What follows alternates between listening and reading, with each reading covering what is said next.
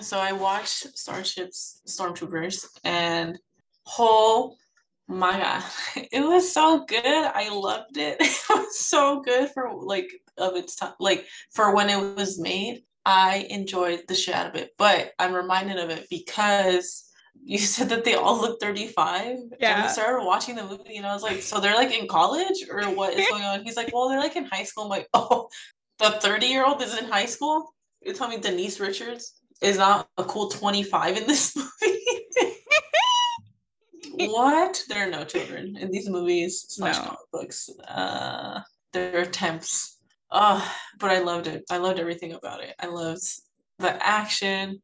I thought it held up pretty well. A lot of it was like practical, right? Stuff. Yeah. So, Practical effects. oh, let me tell you that I was shocked when that boy gets his face shot off. I was like, Oh God. I gasped so much during the movie. I was like, oh my god, this is the best work. And apparently, I was like, did a lot of people watch this? The Shadow's like, yeah, this is like the shit. Like everyone who watched, who cared about science fiction, watched this, and I was like, oh. I just need to share that with you. I felt like, okay, well, Miranda's had to have watched this. It's my grandfather's favorite. Oh, it's so good. I get it. I understand. I get it. I thought they did a great job. I'm glad. Yeah. Okay, the thing with Daredevil, the Man Without Fear, that is the Frank Miller Daredevil story. I love it.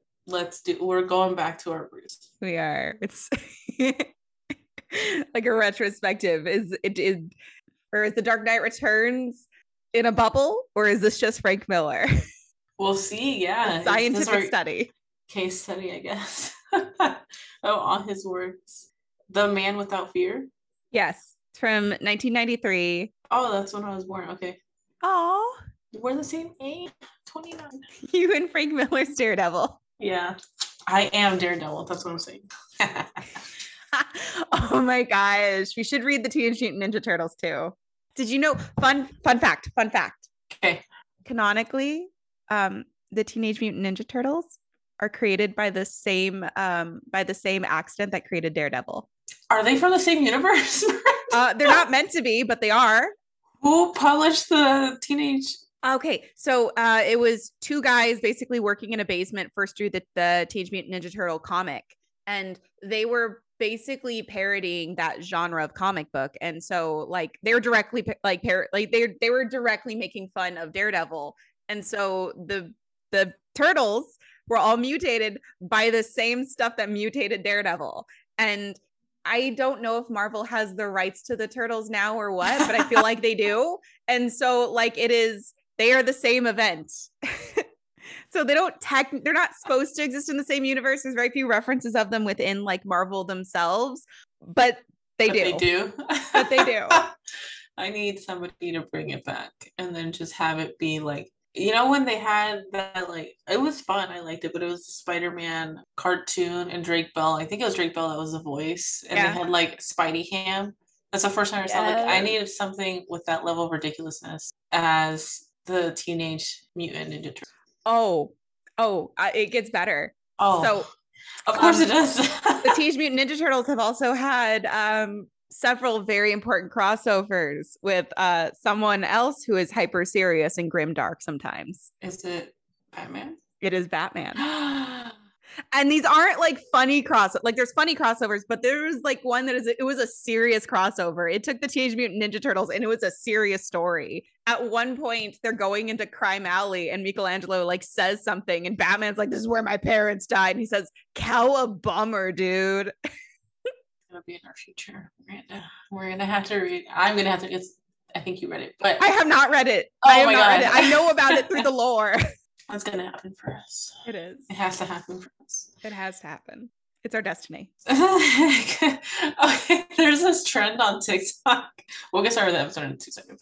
There's this trend on TikTok, and it's people like asking someone in their household to like hold the phone, like, oh, can you hold this while I record something? And like, okay, and then they just like lip sync or perform Jack Black's like monologue when he during School of Rock. Oh my God, what? Yeah, Like people holding the phone are like, what the fuck? What's going on? I will send you one. I love it. I haven't seen it, but I love Oh, it. I have so many saved. I will send it to you. It's great. It's when he's like assigning, I think it's not when he's assigning roles, but he's just the most Jack Black he's ever Jack Blacked. And it's fantastic. The most Jack Black who's ever Jack Black. Yeah. Oh my God. That sounds great. Yes. All right. Yay, we're back. We're here. We're here. I'm Aleda. I'm Miranda. And together we make up The Sidekicks. Yay! And we're back at it again. We're here once again. And we're going to be talking about Luke Cage. Thank you. Luke Cage, Everyman by Marvel. By Marvel? No, not by Marvel. It was actually written by Anthony Del Cole. Yep, it written by Anthony Del Cole. The main artist was John D. Lindsay. The colorist was Ian Herring. Letters were done by, I don't know what VC is, but VC's, oh wait, is it Vertical Comics? Clayton Cowles? My handwriting's awful. They're your notes? Yes. I thought you were like in the book. I was like, dang, Miranda always finds this stuff. And I'm always like, blah, blah, blah. Oh, I see some. No, I don't. I think about it. I'm sorry. Continue from here. Oh, hold on. Let me pull it up. I can pull it up on the app. Oh, it's here. Okay. So it was written by Anthony Del Cole. Hanoi Lindsay was the artist. Ian Herring was the color artist. BC's Clayton Cowles is the letterer. Declan Shalvey and Jordi Belair did cover art. Alana Smith with Jake Thomas and Mark Basso were the editors, and Tom Brevoort was the executive editor. And that was the team on Luke Cage, Everyman. And that's what we're talking about. Woo! Oh wait, they had a graphic designer too, Carlos Ladd. Nice. Because, well, actually, I shouldn't say this is a fun fact. I didn't verify it. I read this on the app, and according to the app, this comic was a web exclusive when it first came out. It was, yes. So I read it. The reason we kind of picked it, I like just saw Luke Cage at the library, and this little thing says first time in print.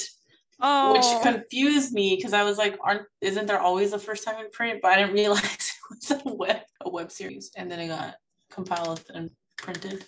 But yeah, I picked this one because I never read Luke Cage. I only watched the TV show and I really, really enjoyed it. So I figured, hey, the library has it. I have access. I'm renting it. And yeah, so let's start up with the first impressions. Miranda, have you read this before? No, I had not. Had you? Absolutely no. I had not read it. Did you like it? I did. I really enjoyed it. I thought the art was beautiful.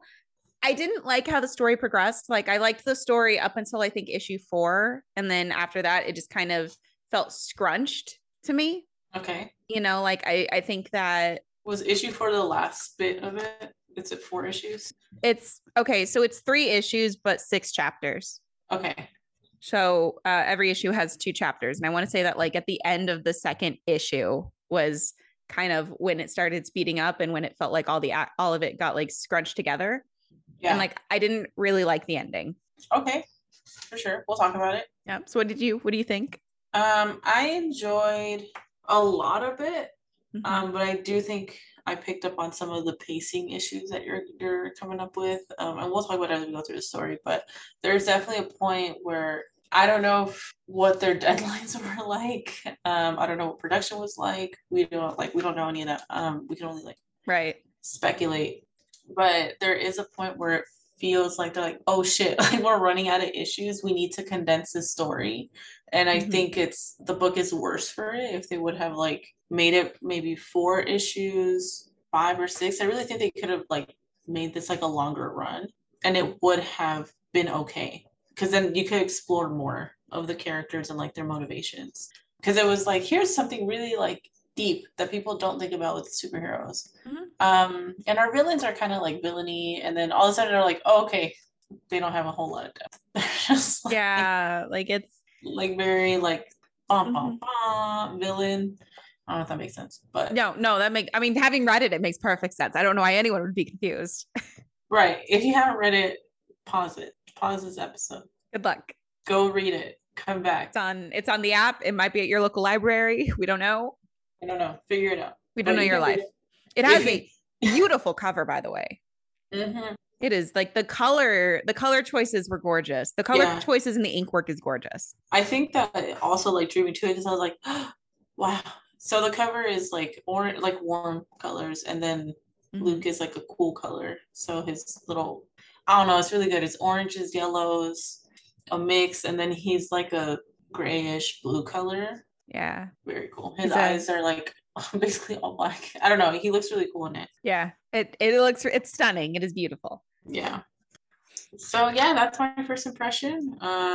We do get Danny in this. Yes. Danny Rand. I think for me, I don't know. I should probably hold this judgment, but I'm just gonna go for it. Go for it. Reed Richards is like yuck, and then Danny Rand is a close yuck. Where I'm like, I don't get it. Like I don't understand. I don't get the love for this man, but okay. I will just run with it because apparently he's Luke Cage's best friend, and sometimes you don't get to pick your friends' friends. So, not that Luke Cage is my friend, but I feel like we will. He's your comic book friend. Yes. So let's go ahead and hop into this. Let's get started. All right. So we open up in north of Harlem, and we have a man frantically driving. He's hot under the collar. He's freaking out. And why? Because he's received blood money. I don't know what else to call it. Dollar bills. Yeah. Do you think it's actually blood on it, or do you think this guy, whoever wrote this, just had like gel pens? Like I'm imagining an arts and crafts corner. I always think about that. Okay, like all right. We're gonna get a little morbid. Ooh, let's go. It's taking a turn. All right, like looking at the lettering on the money, I have never worked with blood, but I have. Good, right? I have not worked with blood, but I have worked with different paints and inks of various viscosities, and the general feel of blood when like I've been bleeding, I don't think it could make letters that nice. I don't think so either. I think it would spill everywhere. And it would not be that bright. It would be like a weird brown color. Yeah. So if you ever cop blood on anything, it dries brown. Yeah. Just like what would she be using to write in the blood? Like a paintbrush? Right. How are you collecting the blood? How are you storing the blood? Well, I mean, we could answer those ones. Like we know where she works. Oh yeah. I just assumed it was the other guy writing it. I didn't think it was. Oh, you thought it was that giant man writing on this teeny tiny $100 bill? Yeah, that's what I was like. I think he has a crafts corner because he has like an outfit. They have to mend the clothes. Oh my goodness. You're right. He does have clothes, but also that's the story. He's got robot tentacles. Like he might have a guy. What if he rolls like nat 20s every time? Oh my god, yes. Tentacle precision. It's not Doc Ock. No, but he's a close. It's similar. Right. Yeah. So we get this blood money. What other villains have craft corners? The Riddler, obviously. I saw the movie. Riddler. He made all of those Hallmark cards. Absolutely. It took me out of the movie when I was watching, and I was like, did we talk about this? So he absolutely made all those. They're custom cards. He did not go to Hallmark and buy that shit. He made it. He has the stamp maker situation, has the ink, and then boom, does it. It would have been a really nice detail to include in his conspiracy theory apartment of his little craft corner. It would have been so cute. I really liked it. Yes. Who else? Norm from the Green Goblin. Absolutely. No way. Yes. He's a CEO. He has no time for crafts. He outsources it. He probably has some poor Etsy artist who's making all of his shit and he's taking all the credit for it. And the Etsy, well, okay, so does that mean that artist knows? Just like, well, this is like my best client. So right. Like, you don't understand. It's tough out here as an independent seller. Everyone wants to like undercut my price. Okay, which one else would have a craft corner? I think villains. Ooh, Ooh, the Flash villain, the Trickster. He definitely Okay. has a craft corner. All right. All right, he's Yeah, ridiculous. Ragdoll probably has a craft corner. for sure. I'm thinking of that one, that fashionista one you showed us. There was really old. He like the quilt Oh, guy. Crazy Quilt. Yes, he's an Crazy artist. Of quilt. course, he has a craft corner. He has a whole studio. He does. He does. He has the closet of broken dreams, Yes. which is what artists call. The artists don't actually call it this. I call it this. When an artist like is like convinced, like, oh, I'm gonna become an embosser, and then they try it and they're like, this isn't the thing. I have a whole couple bins, 2 bins of like, this is probably the craft I like, and then I buy all the stuff and I do like half of a project, like, oh, I don't like this, but I bought these things. What to do? I bought a bed with drawers under it for storage. So half of my bed is my closet of broken dreams. I feel it. It's okay. We got to talk about it. We'll normalize it. Yeah. You have to test out what you don't like to find what you like. All right. Anyway, back to the story. This is it. We need to make TikToks of just who has a craft corner. Make a series. Yep. Do it. Design the craft corner for them too. Like the Riddler is like sad. The Riddler is full of paper crafts. It would not be sad. Are you kidding? He's do you think he'll have like aesthetic. IKEA chic? Yes. Absolutely. He's got like one of those like library carts that everyone wants. You know, he probably puts like fairy lights around it so we can see what he's doing. The question mark fairy lights. He has like the little LED lights, so when you push the card down, it lights up. He's doing circuitry, simple circuitry to make the cards that like sing and pop up. Yes, I'm here for that reality. He would, and he would have like the little bins with like little tiny bins, like yeah. He's on like Craft Talk, just like looking at storage ideas all the time. Pinterest also, he has a whole board. He does. No one knows it's the Riddler because it's like why would they? He's got a stupid name. He's got to have like a stupid handle. I think it'd be like Sad Boy. Oh, Sad Boy. Something along those lines. Maybe not Sad Boy. It's too on the nose, but a Sad Clown. Right. No, it can't be Sad Clown. There's a Joker. Oh. Maybe. What's close to a clown? I don't know. Who poses questions? Right. The Puzzler. The Puzzler. I feel like there's like Enigma, but I feel like that has to be. That's his last name. Oh, that would be his handle. Enigma? Yeah. His name is Edward Nigma. So his last name is literally like he's literally an Enigma. Yeah, that makes sense. I never. My brain melted because I never thought about it. Great. After that wonderful discovery, we're back to the bloody, maybe not bloody, dollar bill, $100 bill. It has to be ink. It is ink. It has to be ink. It's just a gel pen. Yes. So also, yeah. This is something that I kept thinking about.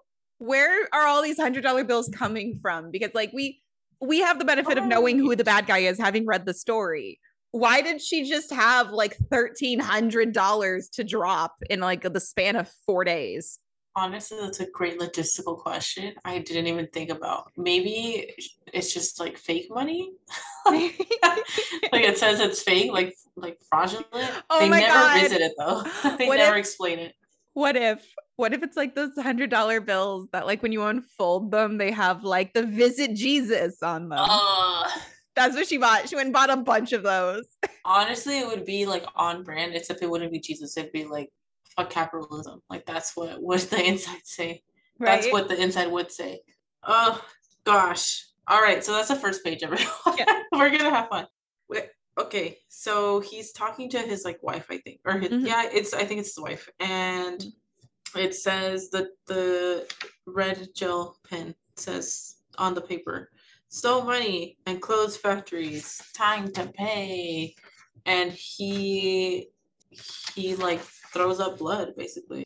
Yeah, like it explodes out of him. Yeah, first, and then you see what the note says. He dies.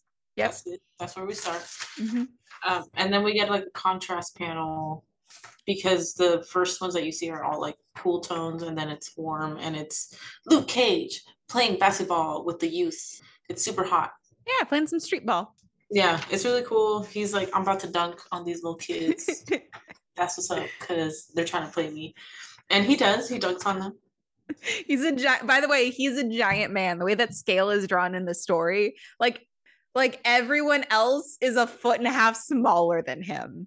He's huge, and he has like a good vertical because he jumps up and his head is in line with the basketball rim. It's not hard. He's 7 feet tall. It's still impressive because his arms are like way above it. I'm like, okay, you have to be so high up. Usually people, well, I don't know. I don't watch basketball. I just think it's really impressive. It looks really cool. It's drawn really cool because he's also like built like a tank. Yeah. Yeah. I'm gonna tell you, I can't jump that high. And I am not as beefy as this guy. One day, but not right now. Well, we see that, and it's setting it up. It's setting up basically that he is a part of the community. Like, yes, he's a superhero, but he's still like active with the community. He's trying to show these kids like to stay safe, like play where it's appropriate, stuff like that. Yeah. We do get the introduction, like it's introducing the climate. It's super hot in Harlem right now, and most people have heard, I think, that when it's hot, people's tempers like. Yeah, there's a spike in crime when it's hot. Yes. Like there's a very famous like crime spike whenever it gets hot. It's unfortunate because I live in a very hot area. Yeah. It's coming down though. We get introduced to his daughter, Danielle. I didn't know he was a dad. Oh, you didn't? No. So I was endeared when I saw that. I was like, this is the best part. I love this part of the comic. It is. It's so sweet. He's worried about her because she's warm, so she might be running a fever, but it's also really hot. So like, let me get you out of the heat. And then Black Cadillac rolls up on them. This was the most unbelievable part. Yes. Like this man with his daughter trying to go home is just gonna get into this random car because the guy's like, no, I'm a doctor. That's exactly what happens. So he gets into the car. Luke Cage is like, fine, I believe it because my daughter's sick and she does need a doctor. Healthcare here is whack. So let me go ahead and hop into the thing. This man explains that he's also been targeted, that he also has like $100 bill. And Luke Cage just like gives us to the cops.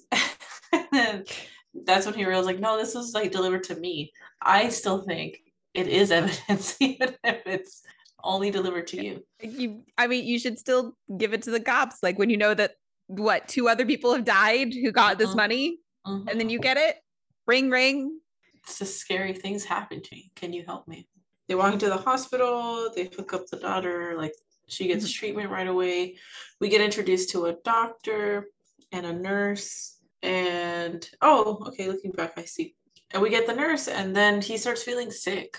Luke Cage starts to feel kind of like, ugh, I don't feel good. And he starts acting like out, like he's getting angrier and angrier. He has like a short temper. Yeah, he's forgetting things. Yeah. Like impulsivity is definitely not there. Right. And he gets like invited to like a fundraiser. So he's not really invited. Like the doctor stalks him in a car and lures him and his child into this car to hire him because he's a hero for hire. Yes. To be like, ooh, I got this scary blackmail message, but I can't like stop my life just because I'm scared. So could you just like be my bodyguard for a little bit? Right. So that's why he's there. At a party, a Mad Hatter themed fundraiser. That's how they're gonna save money. And the funniest thing for me is that I definitely was employed somewhere where they had an Alice in Wonderland themed fundraiser. Yep. I was like, oh, this hits close. Yeah. Well, I mean, Luke's response to it is a Mad Hatter themed fundraiser. Man, this is gentrification 101. I agree. Yes, it is. Although it gave us the most delightful pun of thanks to everyone from Mad Hatton. I did laugh at that. The doctor said, not Luke Cage. Yeah, the doctor said that, but it was the best pun. It was fantastic. Oh yeah, Luke Cage. I don't think that's his like humor, but I enjoyed it. I thought it was very funny. And okay, they're there, and the doctor is wearing like this really tall hat, which I thought was cute. Also, like, I want a top hat that's that big. You want a comically large hat? Yes. Okay. Why not? Do it. I believe in you. Live your dreams. Don't let your dreams be memes. Yes. And he is up there. He's like basically doing like, hey, thank you everyone for coming. Like, we're gonna try to raise money for this fundraiser, and the fundraiser's actually like they're raising funds for a new hospital, which is very much needed in Harlem. And he starts feeling sick. He's like sweating. He has like a little bit of blood trickling out of his mouth. And then Luke like realizes that that's what's happening. And then he projectile vomits blood, and dies in front of all these fundraising people. This is the messed up part, but like it shows him projectile vomiting this blood, but then no one in the first row is covered in spew, and I was upset by that. Yeah, it's not. That's true. They're not covered in blood. Yeah, they probably would have been. Like I was ready for like what's it called? Evil Dead the musical levels of spew. That's fair. It honestly is fair because it's so much blood that's illustrated. It should have covered like everything: the podium, the floor, the people they were in the splash zone for sure. They needed those ponchos. Yep. They didn't even know it. Can I share my initial impression? Yeah. Okay. So at this point, we know that like people are receiving this money and then they're dying. And we can kind of assume based on the 2 deaths that we've already seen that like this blood vomit is what's killing them. Right. So my head, I was like, it's a sickness. All right. We've established that we're in the middle of a heat wave.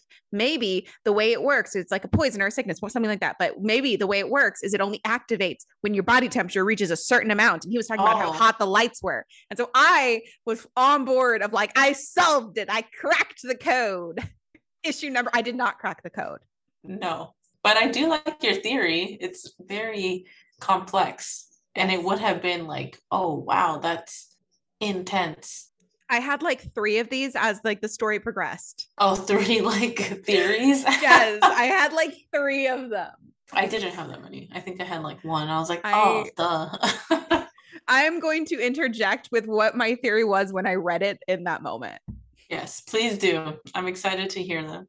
Okay, so Luke Cage is like, what the hell? And then he looks over and he sees this guy named Baptiste, and he looks at him. And I think probably in the context of Luke Cage, like, you know that Baptiste is like kind of like a shady character. No, they established it earlier. Earlier in this series? Yeah, they established it earlier in this issue. What? Yeah. Where? So when he's talking to like the doctor, he's like, okay, who wants you dead? And the doctor's like, well, I'm not proud of the things I did when I was young. I used to be a bit of a hustler, you know, selling medical drugs on street corners. And I had these 2 enemies. And so there's a scene where like Luke Cage is walking the streets, shaking people down. And he mentions that like that one of them is out of the country and he can't track down Baptiste. Oh, yeah, I didn't put 2 and 2 together, even though it was told to me. Fantastic. I was just like, okay, I guess this guy like. Also, it's a little bit relevant to say that the doctor, before he went legit, used to sell drugs on the street corners. Right. Yes. Thank you for explaining that. Because I was just like, okay, I guess it's just like a bad guy. Just a weird dude who's like surrounded by 2 beefy men. Yes. Luke sees him and he's like, you had something to do with this. And he's like, no, I didn't. Like, yes, you did. And then there's a fight and he beats up the bodyguards. He escalates. Yeah, because he's not he's like acting kind of out of character. Like he's choosing violence quicker than usual. Yeah. And then it escalates and he says like, I want to kill these 2, and he literally launches them in the air. Yeah. They fall. Baptiste freaks out. He's on his knees like, please don't kill me. Yeah. And then he's like, oh my God, what's wrong with me? Luke Cage. Then we're at the hospital. He's like there. He sees Danielle. She's doing fine. She was in like the hospital's daycare. Yeah. And this is where we establish like what is actually wrong with Luke Cage. So the doctor reveals to him that he has CTE. Which yeah. Oh. I was like, oh, what's it called? The long name. And I know they wrote it and I completely. Yeah. It's So I knew it as boxer's brain. I knew it as the NFL thing. So like CTE, I was like, oh, okay, like I think quarterbacks get it a lot. Yeah. But boxer's brain too, that's like another code for it. Yeah, but it's basically like brain damage from being hit in the head a bunch. Mm-hmm. And it causes neural it's a degenerative condition of like you just have like a bunch of brain damage from your head from getting concussed all the time, and then like you slowly like you start losing you struggle with like your executive functions, you struggle with speech, you start losing like memories. It's a degenerative neurological condition. Yes, Word. it's the neurodegenerative disease. And CTE stands for chronic traumatic encephalopathy, which is why we don't call it that. We call it CTE, or there's like other terms for it, like boxer's brain, or the thing that NFL players get. Right. I think back in the day, like when it was first like discovered, it was called like punch drunk.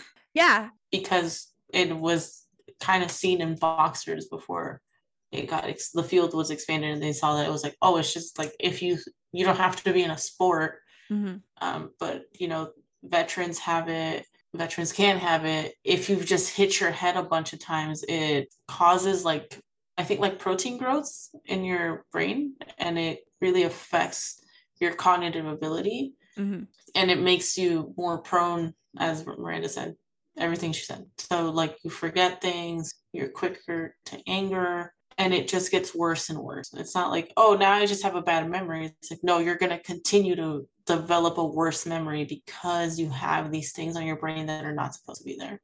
And it takes a while for it to actually like surface. It's not like you get a concussion, they're like, oh, you have CTE. It's like you get multiple concussions. Yeah.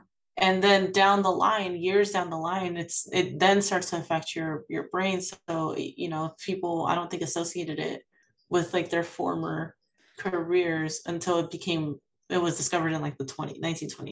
Yeah, well, like it's really hard to diagnose because you can't be certain that someone has it until they're dead and you can actually cut into their brain and look at it. And so like you're just basically diagnosing something based on symptoms, right? Which is really tricky, especially when those symptoms show up in different ways, because like these protein buildups happen in different parts of a person's brain.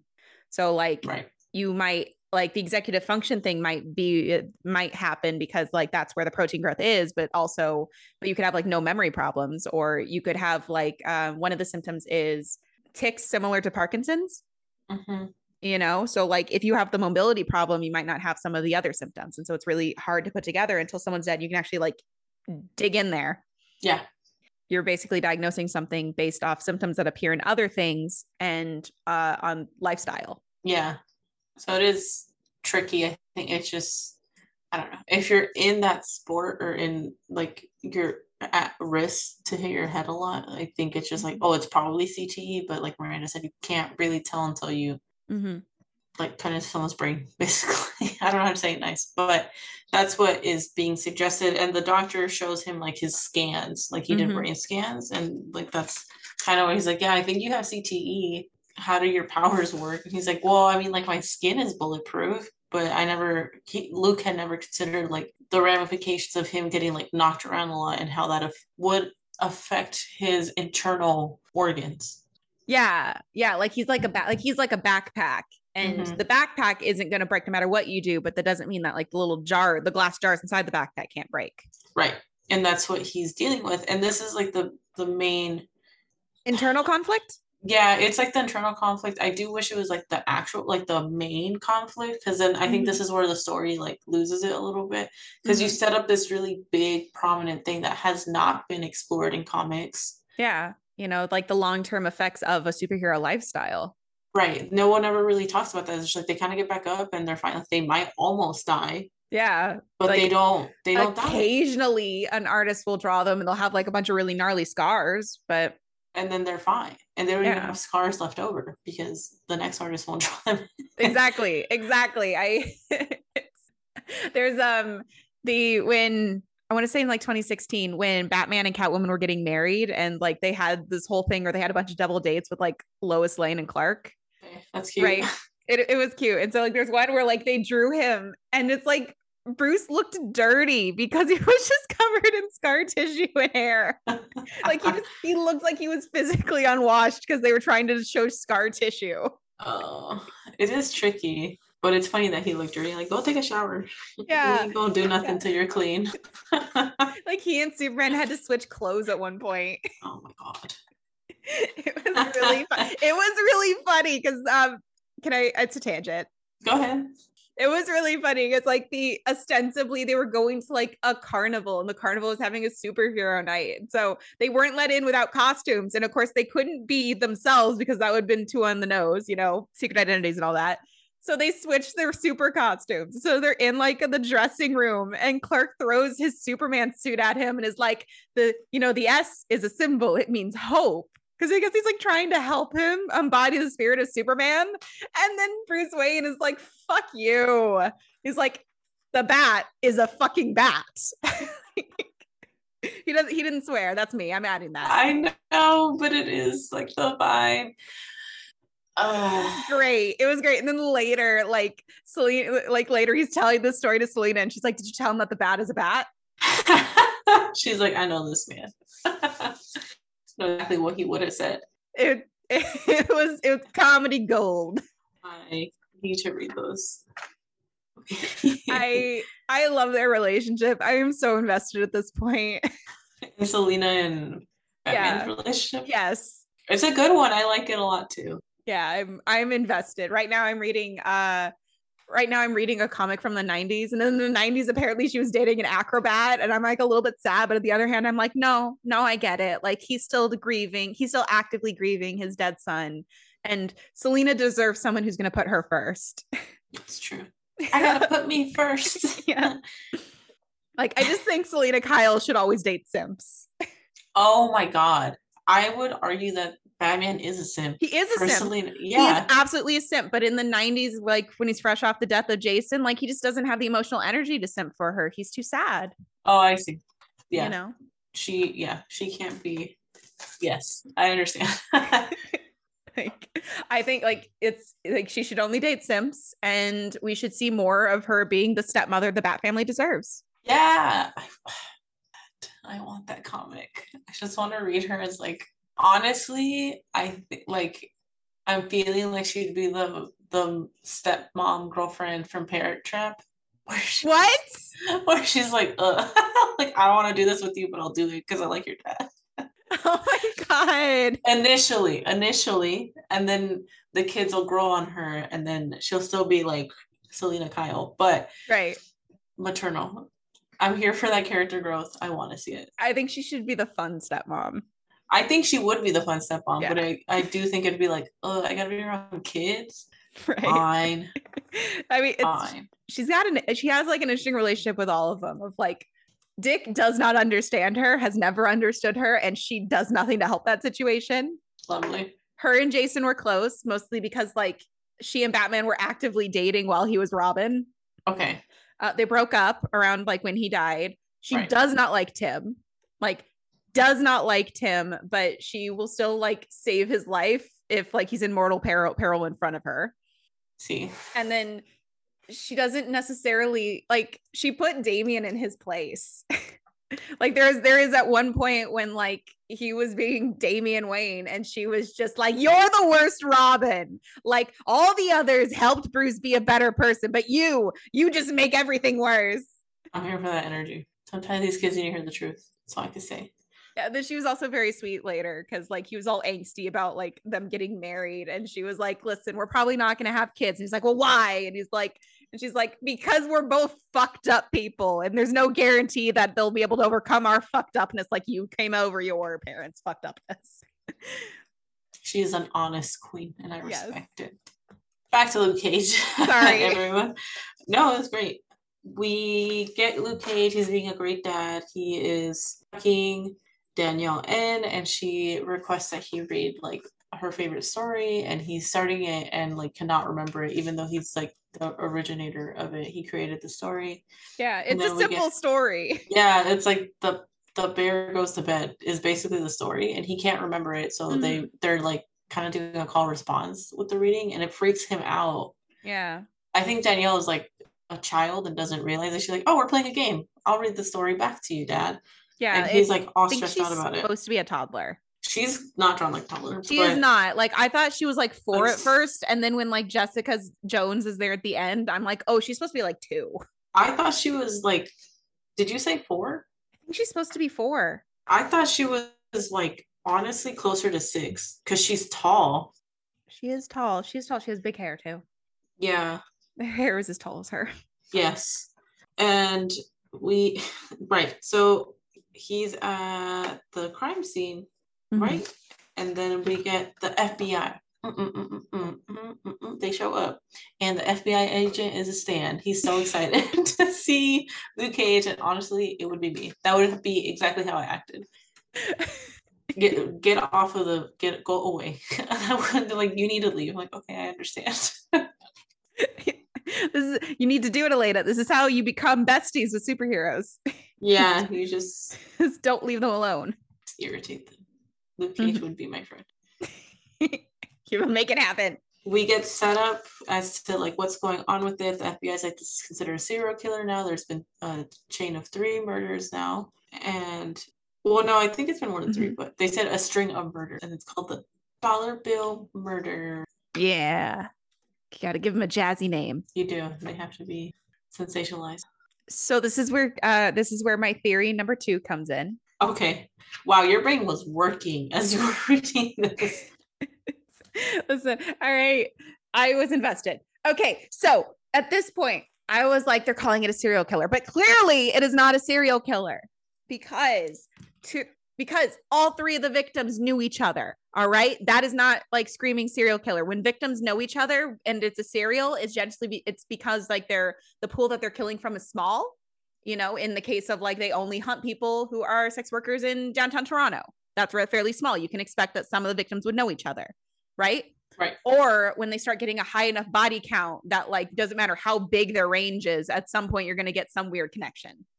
Right. But we only have the indication that this serial killer has killed these 3 people who all knew each other. That screams less serial, more conspiracy. They all were in some conspiracy together. I have connected the dots. I didn't connect shit. I did not connect shit. Once again, I appreciate the theory. We see Baptiste sitting on the toilet, and he's very sad. And turns out he's been targeted. He has a bloody dollar bill, and it says, "Use blood money to kill workers. Time to pay." I do want to point out that like I did not like Baptiste, and I didn't dislike him for his own merit. I disliked him because it feels like they made him very inconsistent. Oh yeah. Yeah, like I couldn't get a read on his character. Like I get it, he's only in like a comic and a half, but yeah, that's true. He is. I agree. What I kind of saw with him was like, okay, like he's a bad guy, but he's not a bad guy. But he's a bad guy. But how is he a bad guy? His dad was a bad guy. I think he's like a lukewarm guy. He's just like a dude. Yeah, he's just a dude. But like there would be times when I feel like I had a good sense of his character. Like I kind of understood like the waffling, like the waffling made sense. And then they're like, no, I'm gonna do whatever it takes. And that includes setting myself as bait, but also the needles necessary, but also like, you know, so a man can't be a businessman, but also like, I went legit. I did not want to be my father, like killed on a street corner, you know, like I just, it felt inconsistent. I think that like they should have just chosen a characteristic and leaned into it. Like any of those characteristics would have been fine. Any of them would have been fine. Yeah. But like they got a little too complex with the amount of time that they gave this character. Because they're introduced in this miniseries and then he is killed quickly. Like he doesn't make it to the end of the book. He makes it like to the first third and then he dies. Yeah. Which is what we're like about to see. A comic and a half.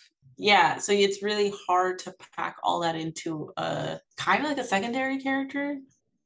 It's hard to do all that in this amount of time. We see him getting his like blood pulled by the nurse, and then the doctor approaches Luke Cage, and he's like, "Hey, bro." Go ahead. Sorry. Oh, this might be a bit of a spoiler. It's fine. So the nurse that's drawing his blood isn't wearing gloves, and it's gross. Yeah. It's really gross. Yeah. So biohazard. Yeah, this isn't even like I just noticed. Like that was a note that I had the first time around. Oh, I didn't. I think I was just reading through.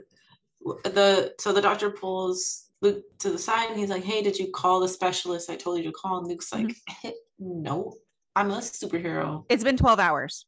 When would he have had time to call a specialist? Right. It's been 12 hours, and most of those hours were at night. Yeah. So no, he didn't call a specialist, but also he's Luke Cage, so suck it. Yeah, that's true. He does deal with a lot of like denial in this comic. The doctor calls out. Baptiste gets his blood work done. He gets sent off with a clean bill of health. We switch over to FBI field. Also, how fast are these hospitals? Like, I've never had blood work done in like 10 minutes. No, they get special treatment, Miranda, because they're the stars of the comic. Yeah, but like this entire story takes place in like 3 days. There's no wait time. This entire story takes place in 3 days. And like number one, he gets checked out. The doctor guy dies. And so he submits for Luke Cage submits for testing because he realized like, oh, I had a weird rage episode and now I don't remember my daughter's name. Like, can you just look at me real fast? So Dr. Davis looks at him and in the same night comes back with his brain scan. So they have the genie pass. They have the genie pass. They know exactly when to be at the office. So there's no wait. Genie pass. I can't explain the quick turnaround. I don't know how these things work. Yeah, and then in the medical field. Luke goes home. He tucks his daughter in. The next day, he's at like the crime scene. And then Dr. Davis is immediately like, well, did you call a specialist? Again, it's been like 12 hours. Yeah. You're right. This guy gets his blood drawn and then we're watching him get his blood drawn. Dr. Davis approaches like Luke Cage to talk to him about the specialist. And then immediately after, Nurse Faye is like, he's got a clean bill of health. They did not have time to test anything. No, they didn't. But she has ulterior motives. She could have been lying. Oh, you just think, oh, she's lying. Okay. Yeah, he's fine. Okay, that makes more sense. But you are right about the CT scans, the CAT scans, MRI, whatever it was. I don't know. One of my family members is waiting to get his MRI done, and it's been rescheduled once already. So I totally understand your criticism. It's not that fast. They have plenty of patients, and also they've established that they need a second hospital because they can't help all the people that need help in Harlem. They've established this, and then also like, even if you get your scan done that quickly, I don't think they have time to print the results and study the results that fast. Right. It's very much like, yeah, I did it. This looks bad. Go to the specialist in 12 hours. We're back at the FBI field office. He's driving around with Baptiste. They go talk to the person. Luke explains like he has his dollar bill thing. And then he's like, let's use Baptiste as like a bait. Let's do it. And Baptiste is like, okay, fine. At least it's not needles. They just put him in a van in like a parking lot. Yeah, because on a skyscraper because it's New York. They're gonna show up. I don't really understand the plan. Like it was like, oh, do this thing, and it does read disease. That is what is happening here. So it's like I don't understand if they just don't understand. So they're like, let's just try something to see how they're gonna get hurt. That's where I'm like, okay, so how is he bait? Okay, like I think that the fact that they say it's a disease happens way too quickly. Like we don't have any work that establishes that it's a disease other than like vomiting blood, which I think it would have made more sense if they thought it was a poison. Right. That's what I thought it was. Yeah. I was like, oh, someone's like getting to them before these events and then they poison them. Yeah, which makes sense. That would make a lot of sense. But it's really like if they think it's a disease and they've established he has a clean bill of health. And so they're like, okay, well, whatever this guy is doing to them, they need to find him first. And so that's why they set up a sting, they snare a little trap. They put him in a van on top of like a parking structure so that like whoever is killing these people has to come get him. But it's not a bad plan. But it doesn't make sense if you think it's a disease because like you don't know how the disease is transmitted. It makes more sense if you think it's a poison. Right. So yeah. Well, these are questions that are not going to be answered. No. But they're important to ask. We get, okay, they set it up as, I don't know. That's just like kind of where I was at. I was like, okay, I'll just accept this as what's happening. They put Baptiste in the van. They're waiting. And then, but boom, you get these wiry tentacle things that like slam the van down. And Baptiste is somehow not dead. And we get introduced to this guy called Omega Red. What? And this is who I thought had the craft corner, because he definitely has a custom suit.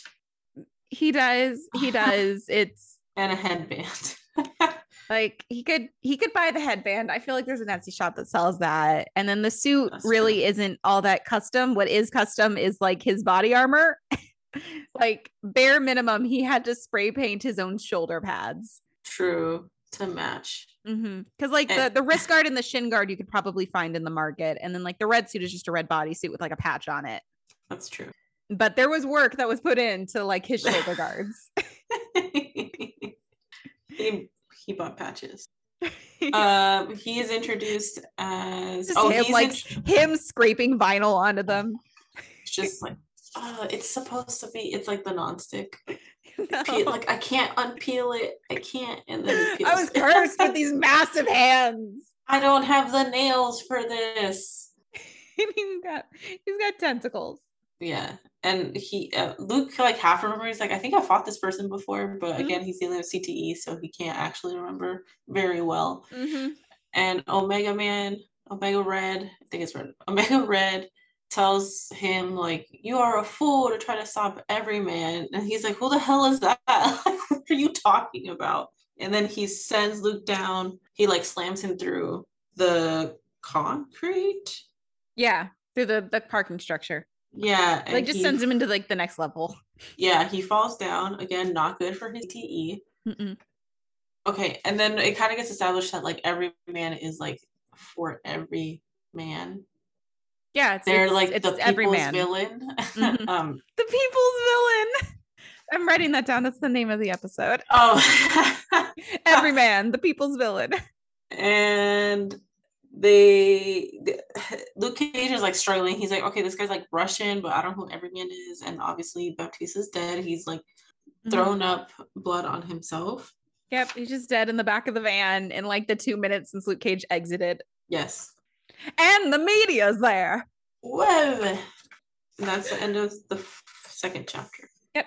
Then we get this panel of Luke Cage like walking through parts of Harlem, and everyone's watching the news, and they're like, whoa, Everyman beat Luke Cage? What? That's crazy. Nobody's beat Luke Cage. Blue, blue, blue, blue, blue. Who is this person? So they're getting publicity. And it's established that they're like, Everyman's purpose is to bring down rich people. Yeah. Like it published like the manifesto comes later. Hold on. Oh, sorry. Yeah. I have to rewind to get to the right page on my app. Here we are. Okay, so there's a part that says, it's like a construction worker. He says, goes by the name Everyman. And he says he wants to kick the asses of the rich. And it's like, I don't know about the rich, but the partner is like, I don't know about the name, but I'm on board with taking down the rich. So they kind of set it up there. We don't get a manifesto till later. Yeah. Like you basically made like a press release. Yeah. Yeah. A press packet. Hey, you can buy it. They have PR. And then we have like what is in essence a red herring of they track down like the IP address that sent the press packet. Yes. What happens? And surprise, it's a laundromat that is actually a front for evil hackers. Dun dun dun. Yes. And a grenade gets thrown at him. Yeah, he leaps on a grenade. Yeah. How'd you black it out? It was awesome. Yeah, I don't know. I don't remember. I was kind of falling asleep when I was reading this last night. I had to take a 10-minute nap and then wake up and read it. Sorry. You're good. You're fine. You're fine. Also, like the fact that these hackers, like I need to tell you their setup because you need to understand how crazy it is that they had a grenade. Yeah. Like they're in an abandoned building, which fine, that makes sense. It's a dry cleaners. So it's like, it's decrepit looking. It's gross, all that. They have not folding chairs like a card table folding, or not folding tables like a card table folding tables. They have folding tables like And events. Yeah. Folding tables. Yeah. Event folding tables. So they have these folding tables. They're sitting on shitty like school chairs. And they have like their laptops, obviously, not plugged into anything, which bothers me because like I know some people have battery life, but I feel like hackers don't have battery life. Like at the bare minimum, we should see their laptops plugged into the wall. There's only one outlet. They just daisy chain. Yes. But so we see that, and then it's a really cool. It's a really cool panel. I'm gonna take a picture. It is a very, very cool panel. Yeah, it's like it's like following the floor plan. Yeah, the floor plan of the laundromat. And so he runs down, and then if you run downstairs, the hackers have desktops, like not new desktops, not like cool desktops, custom built desktops, like from your library desktops. Yeah, these are not RGB builds. They're from the 90s. And my favorite is that Luke Cage is running down these stairs and he pushes one down. Yep. He just pushes him down the stairs. Just bops him. There's one with a gun. He runs down. Yep. There's one at the bottom. I think it's supposed to be like Russian is what they're speaking. And they throw a freaking grenade. What? Yeah. Like they don't have money for like for they don't have money to have like an actual setup. It's clear that their entire setup can be loaded into a van in 30 minutes, but somehow they have grenades. Yep. Like they don't even have a coffee pot. They don't. They gotta stay up to be hackers. Like it's the craziest thing because like it's very clear that like this laundromat is not actually the center of their operations. It's the center of right now. Like it's just a place that they're in, and their setup can be moved very quickly. It's like remote working. All they have to do is like throw their laptops in their bags and fold up their tables and stick those in a van. And they could be anywhere. Anywhere and everywhere. They're omnipresent hackers. But somehow they have a grenade. They throw the grenade at him. He jumps on it. It explodes under him, but he takes the force of the explosion. And someone's like, you don't look good. Like later. And no, of course he's not going to be okay. A bomb exploded under him. Yeah, to be fair, it is a tasteful wardrobe malfunction. If he's still wearing the hoodie, like the hoodie's intact from the back, like the arms are fine, but you just have like, it's like a little window for a 6-pack. It's like a cool crop top. It's streetwear. It is. He's ready. He needs Hoochie Daddy shorts and he'll be set for 2022. Oh, yes. Luke Cage, style icon. Yes. He gets talked to. Excuse me. The FBI agent is like, you don't look good. Like, you should go sleep. Like, go take care of yourself. Mm-hmm. And he's like, I don't want to do that. Because he's in denial. He's like, nothing's wrong. I'm a big, strong, bulletproof man. I can't be taken down by my own brain. I don't need sleep. I need to catch the Everyman killer. And then his wife calls. Which is so cute. I love it. Yeah. They had established earlier that she's working her own case or whatever. That's why she's not in the series. Yeah. They call each other baby mama and baby daddy, which is adorable. It is. And she's just checking in. And he's checking in with her. Mm-hmm. And he like sounds like he's like kind of like, oh, should I tell her? And he decides not to tell her. Mm-hmm. And Dr. Davis calls. Yep. But he ignores it. Mm-hmm. Because he's not a problem. There's no problems. There's no problem. If I don't think about it, there's no problem. Exactly. So like he's not talking to his wife. He's not talking to the doctor. He's like, it's fine. It'll go away. Yeah. He bases the panel, the section's like, there's nothing wrong. There's nothing to tell Jessica or Davis. There's nothing wrong with me. Right. And he's like questioning it because like he knows something's wrong with him. He just wants it to go away though. Like he doesn't want to deal with it. Yeah. And then who do we see? Mr. Danny motherfucking Rand. Being zen. Okay. So I know you said he's the worst. He might not be the worst. I just don't know that much. So he probably is. He does seem like a good uncle. He does seem like a good uncle. He seems like a good uncle, good friend. Like he's an all right dude. He's just also a really rich white man that plays up the whole like Zen Asian exoticism. Yes. You know, like, but he could be an all right guy underneath that. But I need you to understand that the first time I was introduced to Iron Fist was on the Spider-Man cartoon, where he's voiced by Dante Bosco, aka Prince Zuko. Yeah, Dante. So whenever he talks, that's what I'm picturing. It's a good voice to picture. It is, but it also makes him really hard to dislike because he plays Beast Boy, he plays Prince Zuko, like he plays these characters that like I like. Mm-hmm. And he plays I believe he's also Casey in Teenage Mutant Ninja Turtles, or one of the versions of it. He's like also, I think, was he Kevin Levin? I don't know. I think he was Kevin Levin too. Like, anyway, I'm primed to like this man no matter what he does. That is fair. Like, so like that's what I'm picturing in my head. And then they're like, oh, but he's also actively the CEO of a company. And I'm like, ooh, getting harder to like him. Yeah. It's not your fault that a great voice actor played him. Yes. And that's what lives in your brain. It does. It does. It's a great voice actor. And then him on like the Spider-Man show, he's like a teenager. He's supposed to be like 16. And it's really hard to dislike 16-year-olds. Like, because they're just kids and they think they're not kids, but they are. Yeah, they do think they're not kids. Like, they don't think they're kids, but they are clearly kids. And then every now and then they do like really sweet, stupid little kid shit. Yeah, teenagers they can be endearing. Mm-hmm. We see Danny and Danny. Yeah. Was she named Danny because of Danny? I don't know. Maybe. I didn't think about it until I said Power Man and Iron Fist are longtime partners. So maybe. I'm unsure. But when I said the sentence, I was like, wait a second. So they have the same name. So the two Dannys are... They're meditating. Like meditating. They're in tree pose. Yeah. And little Danny falls. It's just establishing that like Danny is like really close to the family. Mm-hmm. He's so close that Luke Cage will let him babysit his daughter. And he talks to him about Omega Red. Mm-hmm. And then it switches over to like a protest at Columbia University. Yep.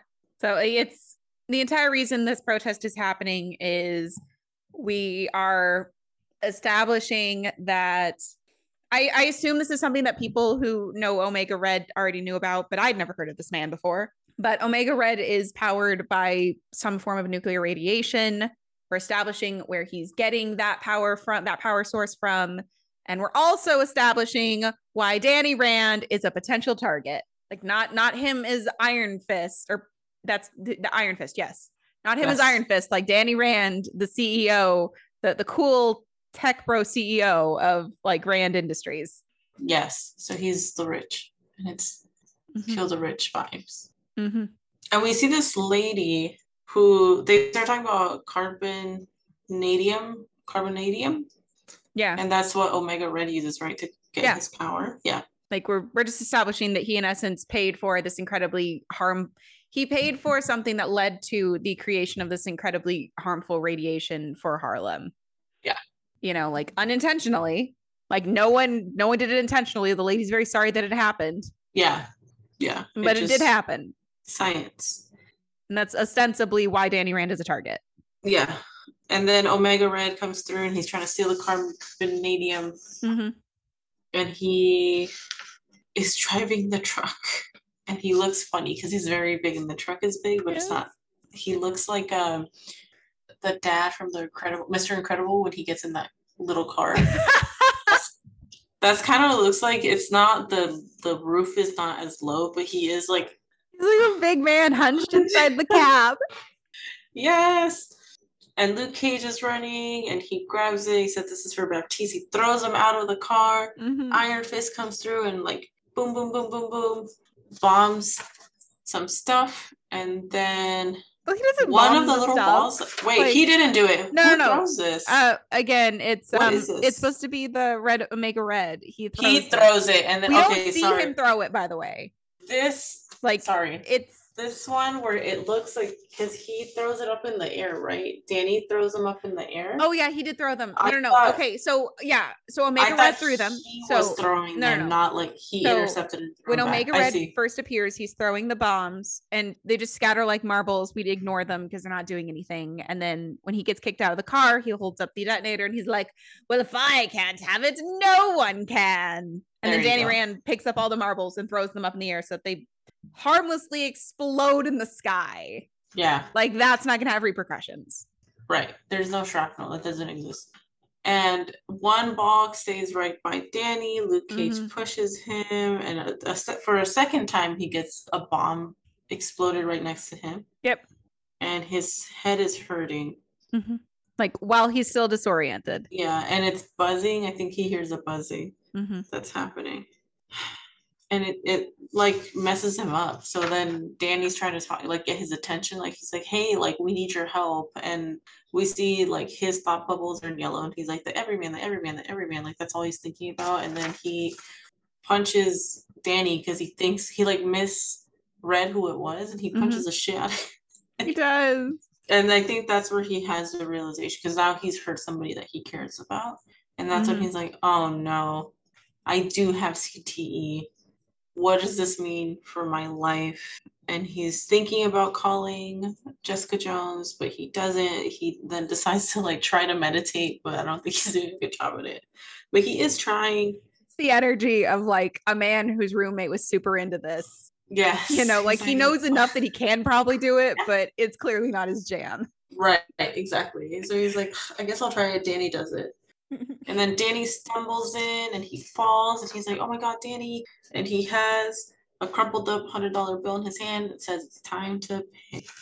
Yep. And that's the end of the episode. Or the end of the chapter. End of the episode. I'm stopping recording. We get all black the next chapter, and then we just see like 3 dead bodies. Yep. And then we see Danny Rand, and there's a killing spree. I was like, whoa, this escalated. Like I didn't think they were gonna kill any people in this, but they did. Oh yeah. If you're keeping track, this is $800 bills or $800 bills. Okay, I thought you were gonna say we're keeping track. 8 people have died. Well, 8 people have died. Well, 7 people have died, and the 8th is on the way. Okay. If you're keeping track. The monetary track. It's like a kill count, but it's $100 bills. It bothered me. Cha-ching, cha-ching. It bothered me. Like the money of things bothers me sometimes. No, it's totally fair. It's like a cool idea, but how would the poor person? Yeah, like there's some stuff you can bullshit, you know?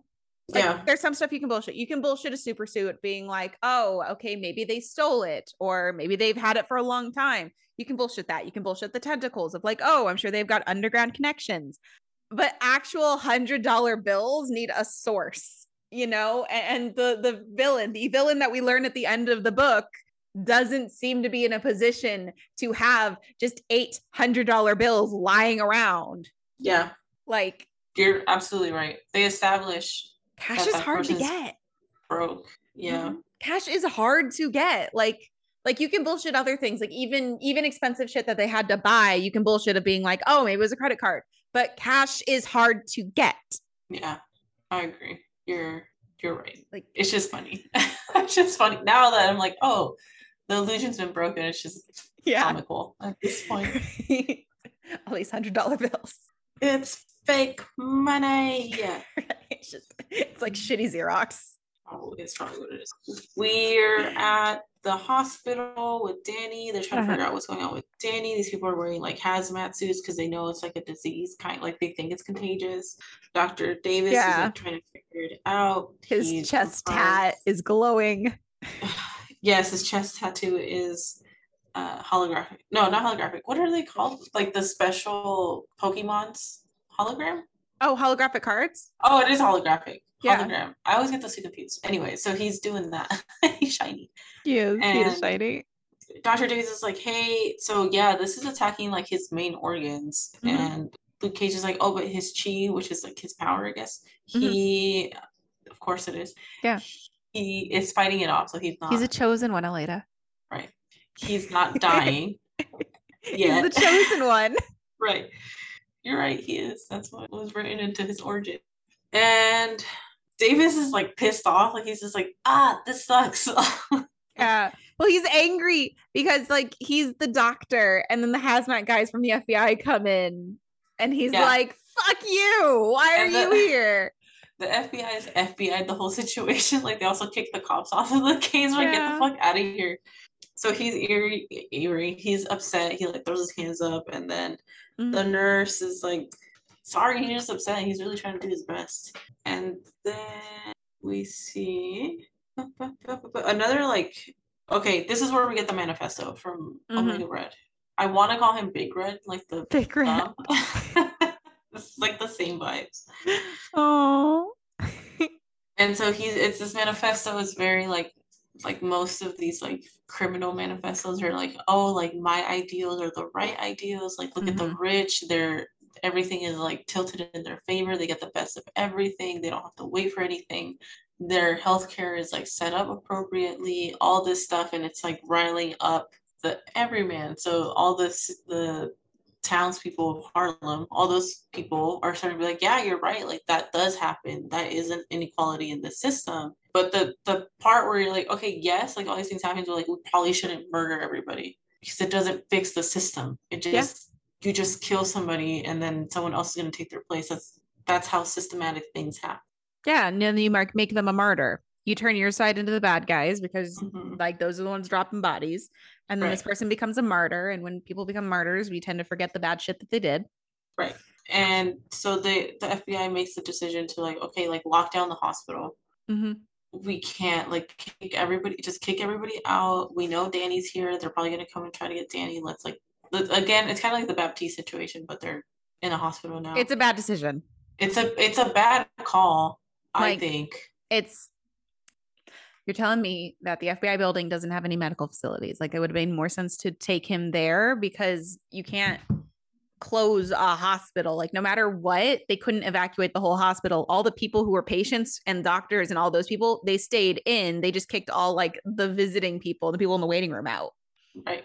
So like ostensibly you're kicking people out of the hospital, both so for security reasons, so that like you can be sure that whoever new is entering the hospital is the killer, but also for like protection, safety reasons of like, oh, well, we're expecting there to be a super fight in the middle of this hospital. Yeah. And it's a bad call. It's easier to just move Danny out. Yeah. The first thing I was like, wait, so they're going to remove all these like patients? They didn't. It was confusing. They said that like the patients and doctors were all staying in. They just kicked all the people out of the waiting room. Great. So, I mean, as you can imagine, if you're at a hospital with your loved one, you don't want to leave them. So it causes a lot of tension. They're like, okay, y'all gotta go. And they're like, whoa. We have to go? What about the rich people? Are the rich people gonna go too? And I guess we don't really see it yet. No, yeah, he does. So they're trying to like evacuate the facility without saying like, we're actually evacuating you. They're just like, we're closing the hospital, like y'all gotta go. So it causes like a lot of anger within the visiting people there. We see that building up and then it switches over to Luke Cage and he's thinking like, okay, I do have CTE. I need to start thinking about this. I really need to start thinking about this because like, how is this going to affect us? Like, how am I supposed to be a superhero? How is this going to affect my family? All this stuff. And we see it all through Luke, like, because he's been going through CTE too, but it just dawned on me that also Danny is fighting something internally as well, and it kind of like shines like they're not immortal. Yeah. So he's having like a existential crisis. He's like, I'm gonna die one day. Yeah, like he is facing his own mortality, and this is the first time he's really had to question it. Like he has bulletproof skin and super strength. He's really, really difficult to like physically hurt, and it's this idea that like he might be internally hurt he's struggling with.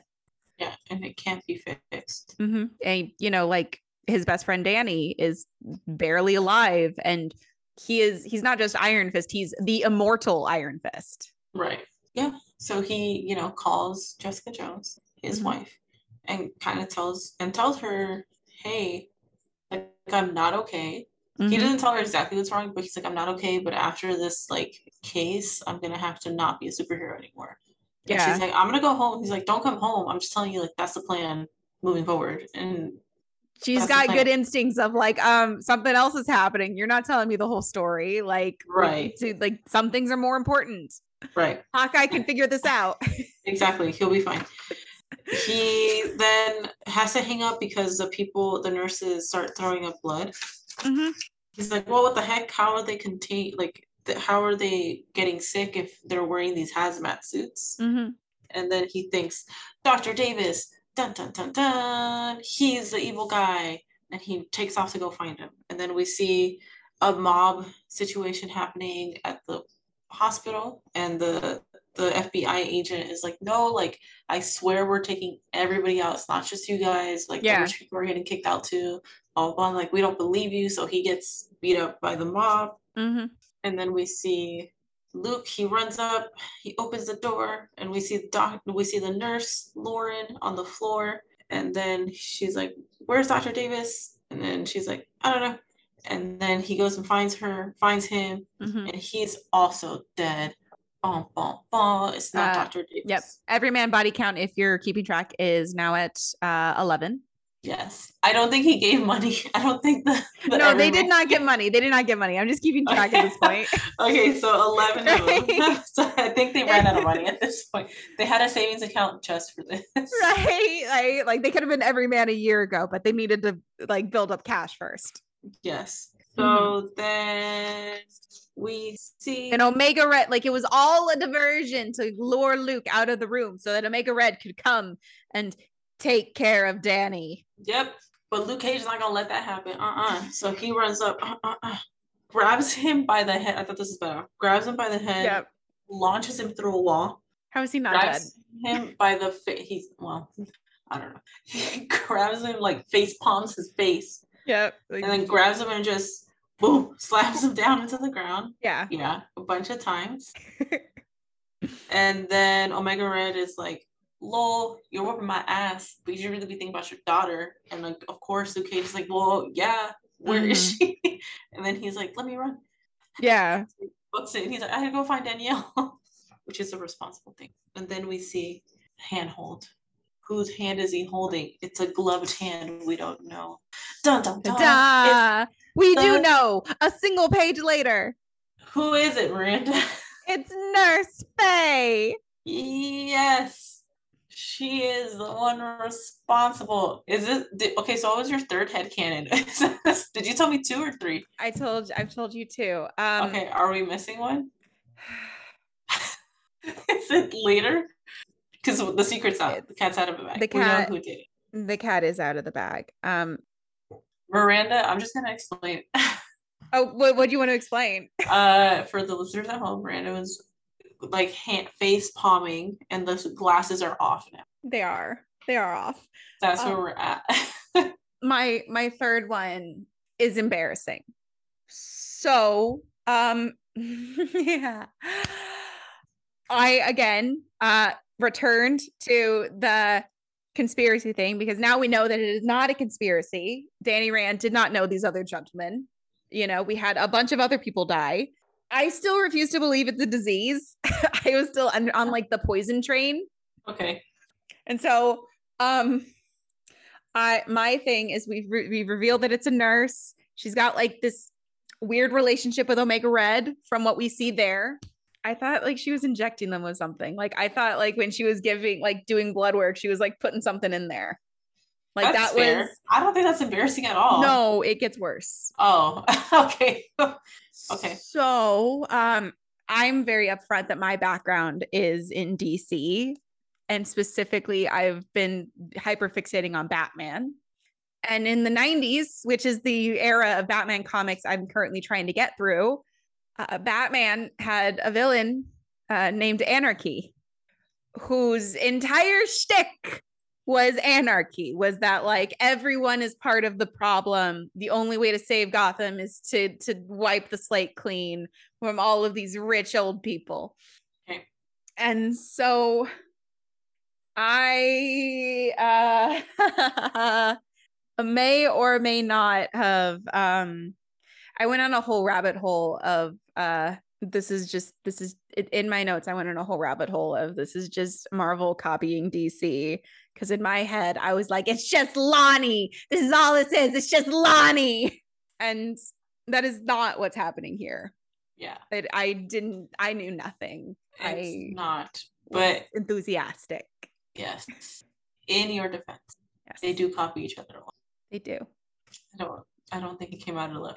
I do think that is a possibility. I still say it's bullshit how she's actually infecting people. Yeah, no, it is. That's what I'm saying. Like, her injecting stuff makes more sense than what it is.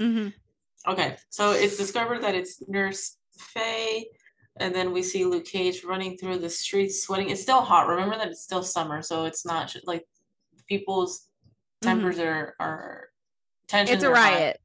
Everyman has created a riot. Yeah, and so he's running to go find his daughter. So he's running to his house. And we get, that's the end of the chapter. We get a new chapter, and it's like this really uppity restaurant, and we see this couple, and they're talking about like, wow, like how can we afford this? And one of the people in it's like, well, I know, like this is a special occasion, like we're not going to come here all the time. Yeah, it was like I called every day for a year to get a reservation here. Yeah, like we're not gonna, don't get used to it, so enjoy it. And she proposes to her girlfriend, and they're gonna get married. And then who walks in? Omega Man. Omega Red. Omega Mart. I'm so bad with names, Miranda. I was like Everyman. I was looking up like, Everyman interviews. Like usually what I'll do, like, let me find an interview. I wrote in Everyday Man so many times, like it's not every day, and I know it's wrong, and I can't like think about it like my hands are too fast. Everyday Man. What would an everyday man look like? It's just them doing their chores. Like it's their routine. It's a villain. It's a chore-based villain. Yeah. They show up and like after you're done doing all the dishes, they come and put a single fork in the sink. No. Or when you're done doing the laundry, they find the one dirty sock. Nothing is. They leave it on like your pillow, like a horse's head. Disgusting. Like a threat.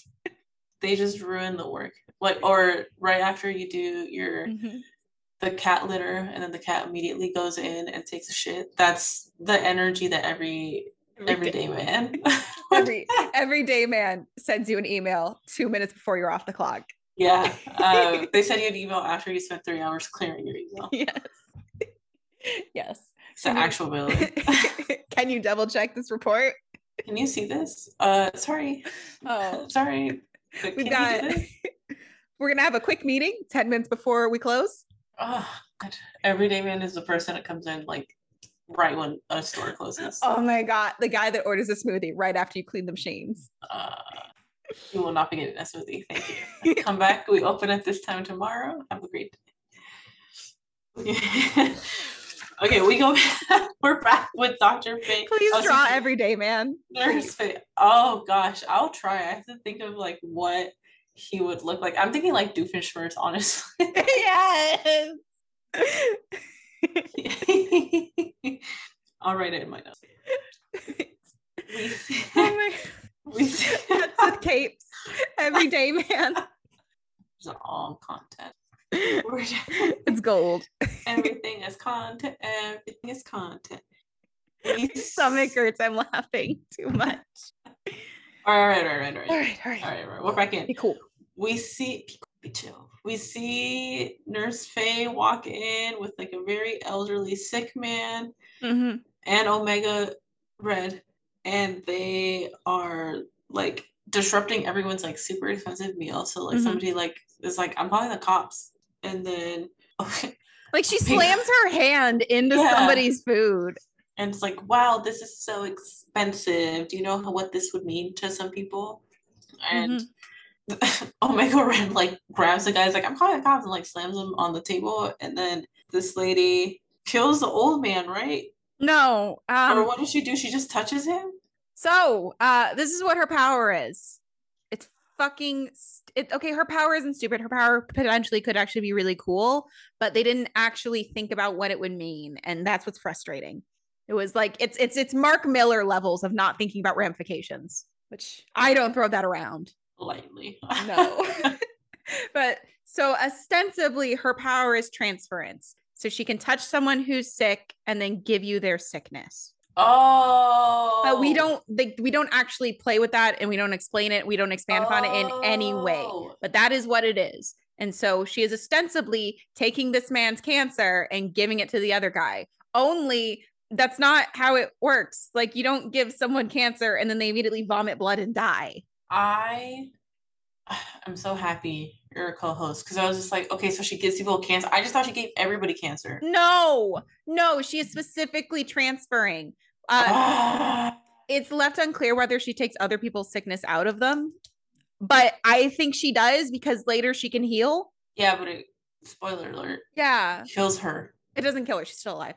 I thought she died. She didn't die. She just passed out. She's Did I read this? Did I not read this? Like, I thought she died. I was like, damn, no, I guess she's in not the a healer. End. She gets arrested. Oh, yeah, that does happen. Sorry, everyone. I swear I read this. Oh, yeah, God. It's stupid. It's stupid because they didn't actually expand upon it. Because if they thought about it, like, they could have given her transfer, like they could have given her direct transference of she takes it away from someone and gives it to someone else. That would have been so cool. That would have been poetic justice. Then she could have been more than just like a one-shot villain. She could have been a reoccurring villain later. Yeah. Like, I know that they're not interested in it for the storyline because this is a closed storyline, but they could have kept her around for that, because that would have been interesting. It would have made her more empathetic. Yeah. Because like, we are setting up that she has very valid criticisms of a system that she works within that is designed to kill people. Right. Yeah. You know? Yeah. It could have given her more staying power as a villain, but we don't set that up. So it seems like the people that she touches, like, she's just copying their disease and giving it to other people. But again, like, she's not giving it to them. Like, the guy doesn't have like stage 4 cancer. The guy starts vomiting blood and all of his organs shut down all at once. Like, that's not the same thing as what the patient she brought in had. Yes. Thank you for explaining all that. Like, it is so much potential. So much. It's a good story. It's a beautiful story. It's a good story. It's just the ending is shit. Yeah, it falls apart at this part. Like, it does good setup as it forms good questions, but yeah, it is rushed at the end, because I was kind of like, oh my God, like, is there a second part to this? Like, while I was reading it, because I was like, well, I'm running out of pages, and like, I still don't really understand obviously I didn't understand what was going on because I thought she died. But yeah, they don't really set it up, and she only gets like 1 page of backstory, which we're coming up on, and we'll talk about it in a bit. But yeah, we see her, she's like doing this whole, she's talking to the rich people, like, you guys ain't shit, your money is the problem, these people can't get healthcare because the way the system is set up, it's not like accessible to poor people, these are true things. These are not like made up things that are not happening. Her power is, but yeah, like, she has valid criticism. She's given, her backstory is such that we can understand how she draws the conclusions she draws, but it's not thought out. Like, how her power works isn't thought out. How her own internal morality works isn't thought out. She straight up murders 4 people in the hospital. Like Dr. Davis, I have the feeling, was a dick. Like, I just suspect he was a dick. And she, as like his longtime coworker, would know that. But like the CDC people, she didn't know them. She murders them all the same, but she didn't know them. Right. Like, they were just doctors like her trying to figure out something that could be a potential pandemic, as far as they know. Because again, no one knows how this thing transfers. Right. Like, they weren't walking into it with the conclusion of like, oh, this is like a metahuman giving him a disease. They walk in with like, we don't know what the fuck is happening. Right. Yeah, because it is all happening very quickly. Because again, it happens in 3 days. Yeah. Less than 3 days. I think it takes place in like 2 days. Yeah. Definitely under a week. Under business. Yeah. Which business again, days. Not to quibble, but that also isn't a serial. Serial killers are defined for killing 3 or more victims with a cooling off period in between. So technically, she'd be a mass murderer. There you go. Hit him with the truth, Miranda. Hit him with the truth. So Nurse Faye also establishes like her plan. This is where she's like, this is my evil plan. It's not evil. It's the Robin Hood account. Blah, blah, blah. All you rich people need to transfer all your everything, all your assets, all your money to this Robin Hood account. Not even all, half. Oh, half of it. and I won't kill you. Yeah, she's holding them hostage in a fancy restaurant. Yeah, she's like, don't try to get away. Such an asshole move. Yeah, it's such an asshole move because, like, yes, it's a fancy restaurant, but also, like, not everyone. Yeah, like, which is what they established. I've gone to really fancy fucking restaurants and I've saved up to go to them. Yeah, like sometimes it's just your dream. She's just kind of like, again, like she's just kind of dumb. Like what it ends up feeling like, she's like, oh, she just like is not, like she's a little unhinged and she's not thinking through these things. However, she has thought through and has seen systematic problems, but she hasn't thought through how she's gonna really do this. It's like a half-baked idea. Yeah, like she's just lashing out to lash out. Right. And we go back to Luke. Yeah. Meanwhile, it's a literal riot. There's fires in the street, which I thought was a bit much. Yeah. Like you could have had a mob, you could have had like broken, like property damage. Did we have to have open fires? It's not the purge. It is, Miranda. It's the purging of rich people. We see him running through, there's fires. Mm-hmm. He's really upset with Harlem. He's like, I can't believe like you fell for this, like you're hurting your own community type of conversation is what he's doing through. But then he realizes that he's lost, like he doesn't know how to get home because his CTE is getting worse. Mm-hmm. And he stops like a mob trying to kill a rich person.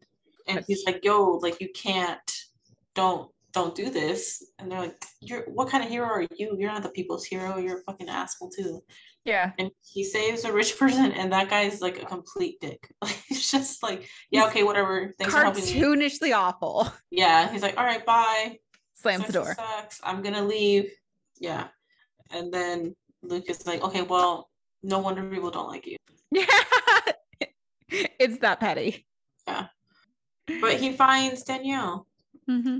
And Danielle's like, oh, hey, like, what's wrong? And then he's like, nothing. Mm-hmm. And then Danielle's like, something's wrong with him. And he starts crying. And I thought this was like a really tender moment. And it's like him and his daughter, and she's trying to fix it. Mm-hmm. She asks like, what's wrong? He says like, well, I'm sick. And then she's like, I'll make you feel better. And she hugs him. And she says like, I'm a hero like daddy. Mm-hmm. And then we get Luke says, I love this kid. She's going to be all right. And she asked, did I fix it? It's really, really sweet. It's just these 2 pages dedicated to him being like a kid-parent relationship. Yeah. Is reasonable. Because he's been carrying it by himself this whole time. Yeah. It is very sweet, but he's just there basically because like Omega Red's distraction to kidnap Danny Rand was like, oh, well, do you know where your daughter's at right now? And so like, that's the entire reason he's here. He double checks that she's okay, and then he moves on. Yeah, and so now he's back at the Harlem Health Care. Mm-hmm. And the poor FBI agent still working. He is now in a wheelchair because he got beat up so bad. Yeah, he got beat up by a mob. Yes. Mm-hmm. And then he's like, wait, but Dr. Davis couldn't have done it because he died. Who else was in contact with everyone? Nurse Faye. Dun, dun, dun, dun, dun, dun, dun, dun, Nurse dun, Joy. Dun, dun, dun, dun, dun, dun, dun, dun, dun. Yeah. It's a bunch of them. It's a bunch of nurse Fays. It's a murderous. It's a flock of them. Right. Which that's another thing that like it's a plot hole, but it's not like a bad like it's not an egregious sin. Like I would say not like how they set up her powers is an egregious sin. This one is just a normal plot hole of like how did she have contact with all of these people that she kills? Like not everyone is using this hospital and not everyone is going to this hospital in like a week span. Yeah. But it's not like an egregious plot hole. Like it's definitely like I would say a cinema sins level of plot hole of like you're just quibbling to quibble. Yeah. So he is like, it was her, and then FBI is like, oh yeah, we did get like reports that it's a woman and not a man. Which again, like I swear she like introduced herself at the restaurant. Yeah. Oh, we know who it is because she's holding a whole restaurant captive. We didn't tell you though. But they're at Lowe's or Lou's. Yeah, right. She walked in to a Red Lobster and held it captive. Honestly, yeah, like if like Red Lobster is like kind of expensive, but it's still like doable. They have deals, they have specials. Yeah. Okay.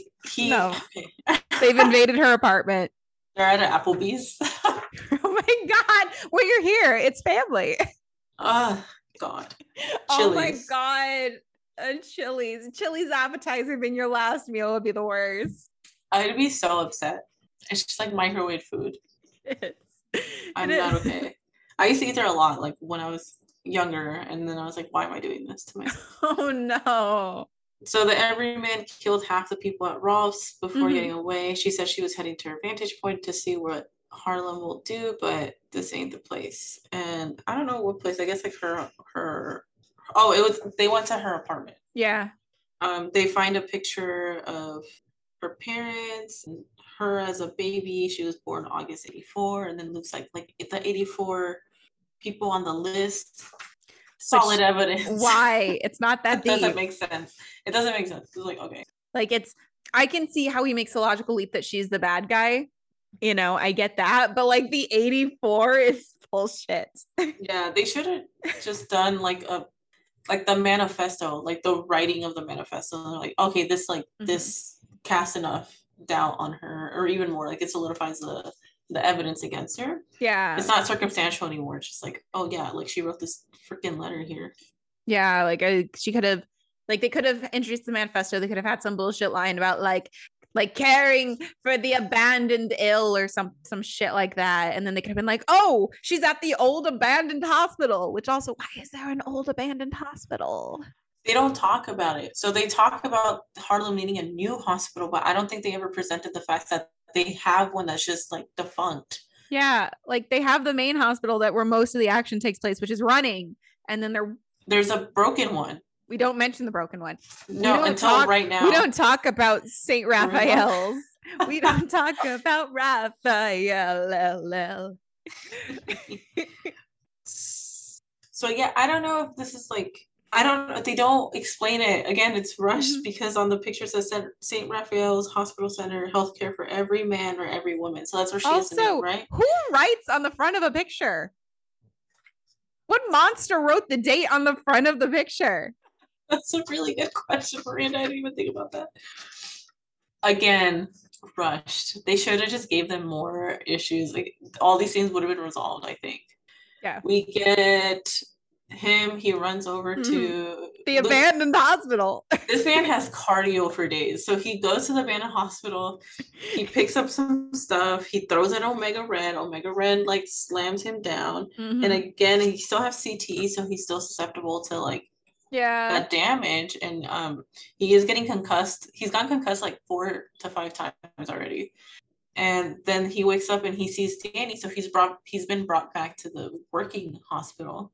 He's not in the working hospital. They're in the abandoned hospital. She's apparently just has a bunch of people like that she's taking care of in the abandoned hospital. Oh, right, because he got sent away. It makes no Omega sense. Red took him back. Right. Sorry. They look the same. I deduced incorrectly, as I often do. But yeah, she has a collection of sick people there. Yeah. And Danny is still glowing. And Luke wakes up and they're like, how the fuck did you wake up so fast? Taking it back. They did not tie him down. I don't understand. No.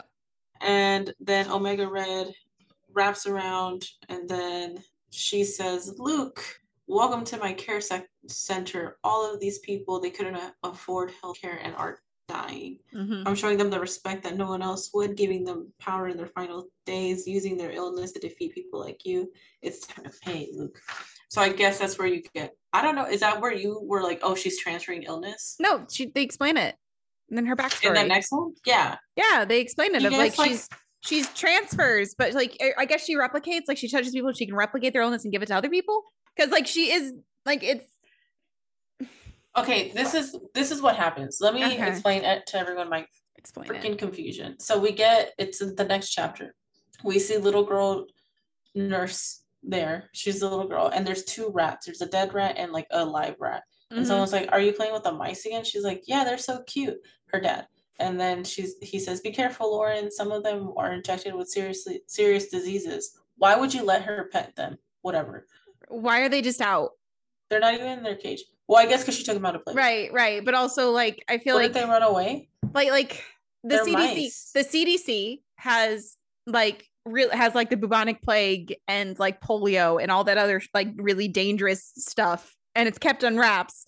And anytime they experiment on it, it's kept under serious wraps. It's a big fucking deal when something happens. Like there was a bunch of monkeys were stolen a couple years ago that had been infected with, that the CDC had infected with one of like their very serious like diseases. And it was a big fucking deal.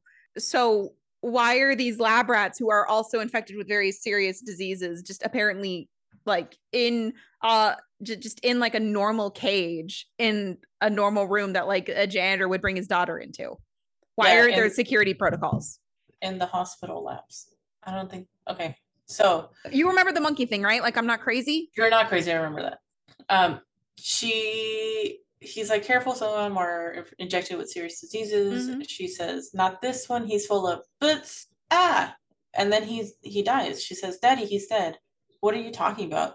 Was it already sick? No, I just petted it. And Dad comes in. Look at me. You can't tell anyone about this, okay? I won't. Whatever you do, don't take these gloves. Don't take off these gloves and don't tell anyone. Daddy, what's wrong with me? Nothing, love. Nothing at all. You just have so much life inside of you. You're not like anyone else. He just knew. I thought she was just like rogue. No, she's not rogue. We know later, because when she talks about what she did to Luke Cage, she says she took it from someone else and gave it to him. Right. So I don't know. I mean, her backstory was not clear as to like. I was just like, okay, so she can kill things when she touches them, mm-hmm. And then it goes forward to. It's not killing things. She is giving them a disease, and then they die of the disease. But that's not how illness works. Right. Like she's not giving them diseases that are like insta death diseases. She's giving them slow death diseases, and that's what's so what that. That's what could have been used fleshing. So confusing because. I'm like, okay, so she's just killing them. But mm-hmm. like you're saying, like she's just giving the diseases, but we know that's not how chronic disease works. Yeah. It takes time for it to break down people. So yeah, which like there are illnesses you can catch where you die in like a week. Mm-hmm. But that's not what she's giving them. But it's in a week, not in a second when she touches the rat. Yeah. Like it's not insta death. And I think that's where like they either could have fleshed her power out more, taken it in a different direction, or like because like they could have told a story of people that like were coming down with like these crazy diseases really quickly, you know, which would have fit in. Or they could have told a story where it wasn't a metahuman power, where it was just poison. But we didn't go those routes. Right. It was a little unclear for me. Mm-hmm. And then we get another little page. It's like one page, and that's like establishing that's what her kind of like what her power is. Then we show the dad is sick. She says, let me like take the illness away. And then he is like, no, you promise you're never gonna use your powers. She was like, and then we get Dr. Davis and her, and they're talking about 2 months ago, they're talking about like another surgery has been postponed. Yep. And it's coming from his higher authority. And he's like, my hands are tied. And that's when the gloves come off, literally. Quite literally. She takes off her little gloves. And then we see the riot going on. Mm-hmm. And then we go back to the abandoned hospital. Yes. The abandoned Coolsville hospital. Yes. She would have gotten away with it too. Yeah. The meddling kids. Mm-hmm. And your dumb surfer blonde friend. Yes, he's Shaggy. Luke is like trying to like talk sense to her. Like, look, like I understand that you were poor and you probably didn't get the treatment you deserved. Mm-hmm. But this is making everything worse. Like the city is rioting because of these like ideas that you're placing into them. Like this hate that you're like cultivating. It's like not so much of the ideas, but it's just like this like take it in your own hands. Kill the rich. Yeah, like she specifically incited a riot. Like it wasn't even like a softly inspiring a riot of like she was just like, yeah, rise up. You know, like band together and we can like defeat them. No, she was like directly like, no, like straight up, like just kill them. Right. Eat the rich. Yes. Which like I kind of respect. I mean, like there is a lot of like truth in this. It's just like one of those things that's like, because it's in a comic book, like there's going to be like a morality of it. Like, no, we shouldn't riot. We shouldn't do these things. And sometimes I do think like, sometimes property damage is just property damage. Yeah. But in this one, it's like, go murder the rich people. It's not like. Yeah, we see the mob eating itself. Yeah, it's getting bad. And then she's like, no, you're part of the problem too. You're a superhero. You have no consequences in your life. Blah blah blah. And then Danny Rand also bullshit. I call bullshit. Do you know how he got his powers? How did he get his powers, Miranda? He went to fucking prison, and then it was an illegal prison experiment because we don't give a fuck about the incarcerated. Oh yeah. Like we don't care about the rights of the incarcerated. And so someone literally experimented on him and he just ended up like winning the lottery of like superpowers and bulletproof skin instead of fucking STDs. Which is another thing that we've done on both prisoners and soldiers. The system needs revisiting. Like you can't tell someone who as a person of color was wrongfully like incarcerated and then experimented on that they're not also a victim of the system. Right. Truly. So she doesn't have a great understanding. She, and that's all true what you said. Now, Danny shows up, boom, punches her in the face. Yeah. Which made me laugh. I was like, oh my God, where did he come from? He just popped up like a daisy. Look, you say some crazy shit like that, you get popped in the face. It's going to happen. It's like all Danny's problems, still bro. Yes. He comes through, he punches her. Omega Red comes back. He's like, I can finally kill you. She told me not to, but I'm going to kill you.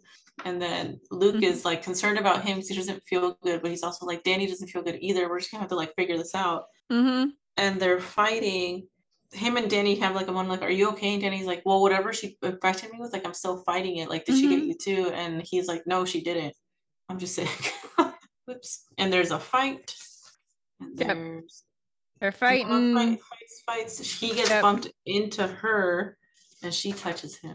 She touches his clothes. Does that count? Also, I don't know because it's like, I thought she had to.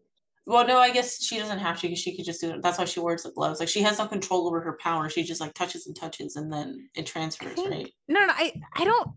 Because how did she choose? I don't know. Choose CTE? No, this question is like in for the air, Miranda. It's not for you specifically, but this is why it's so like kind of like it's confusing at the end because I'm like, okay, so she transfers powers. Cool, I can get on that, but she can't pick what she transfers. Or maybe it's like if she picks someone with cancer, then she gives cancer. And if she gives somebody with like Parkinson, then she gives Parkinson. Like it's when she gives him CTE, that isn't a recent patient. She was talking about like a couple months ago, a couple years ago, I was working with this person. So it wasn't like that was the patient she worked on right before him. Yeah. So there's some inconsistencies that we're talking about it. I'm like, oh yeah. It's a cool power. It's a cool power, but they didn't think about it. Right. They thought about it like Mark Miller unmasking Spider-Man thought about it. Bringing it back. And then we see that she touched him. But she didn't touch him. She touched his clothes. Like, are his clothes him? Like, yeah, she's a nurse, so most of the time she's wearing like the vinyl gloves, which fine, they're not porous. But like in the flashback, she's wearing straight up fucking mittens. You're telling me that like whatever latex he's wearing or lycra or whatever the fuck that fabric is more porous than like crocheted mittens? Yes, because he gets disease, Miranda. That's how you fix it. Miranda's flailing. So he says, you gave me disease, you must fix me. And then Luke is like, what is he talking about? Because he doesn't know that this is going on. Like the readers of this, Luke is like, I don't know. We saw a flashback. He was not part of the flashback. Right. He just knows that like she was born at this hospital. Yeah. And then he's like, fix me. And she's like, well, you have to kill them first. And he's like, no, you have to fix me. And then she's like, gotta finish what we started. And then he like turns on her and like, ropes her up. He's like, if I die, you die. And then Danny says, can she fix this? Heal me? And then Luke is like, I don't know, but we gotta stop Omega Red to find out. And then that was us. That's us. Yeah, like, can you just stop them so we figure out what the fuck is going on? So he picks up like a table. And then Danny's like, this fool doesn't look good. Like, it's inferred. And Danny just, like, beats the shit out of this guy. Yeah, he's a good friend. Yeah. And then I'm pretty sure Omega Red, he doesn't die, but they look like they die.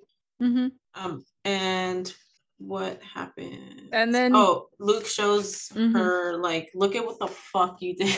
Look at what's happening. The hospitals are on fire. Not the abandoned hospital, the actual hospital. The actual hospital, the one that is actually working. The only hospital in Harlem is now burning. Yep. And they do Luke does like a PR moment. He gives a speech, and it's not that inspiring of a speech, but Danny's very impressed. Like, can you guys please just get it together? Like, can you please stop burning the city that you live in? This doesn't make any sense. Like, the ramifications will only affect us. Please stop doing this. Yeah. Danny's very impressed with Danny's like, you should go into politics. Yeah. He talks so much sense. And then he faints.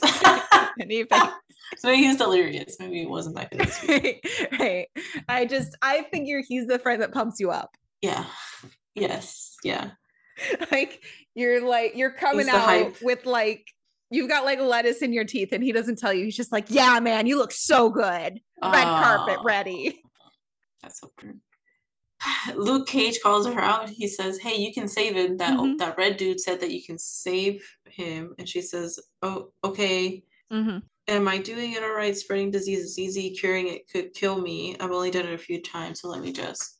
That's why I thought she died. She's like, oh, I could die by fixing him. Yeah, she doesn't die. She's fine. Absorbing it. And then that's when she saw I was taking care of a veteran, and he was suffering from PTSD, but I knew it was CTE because she can kind of also like know what's wrong with them. Like she can diagnose them too, because I think that happened with the rat too briefly, but they didn't explore it. It was just like, well, he has this actually. Yeah, I don't know.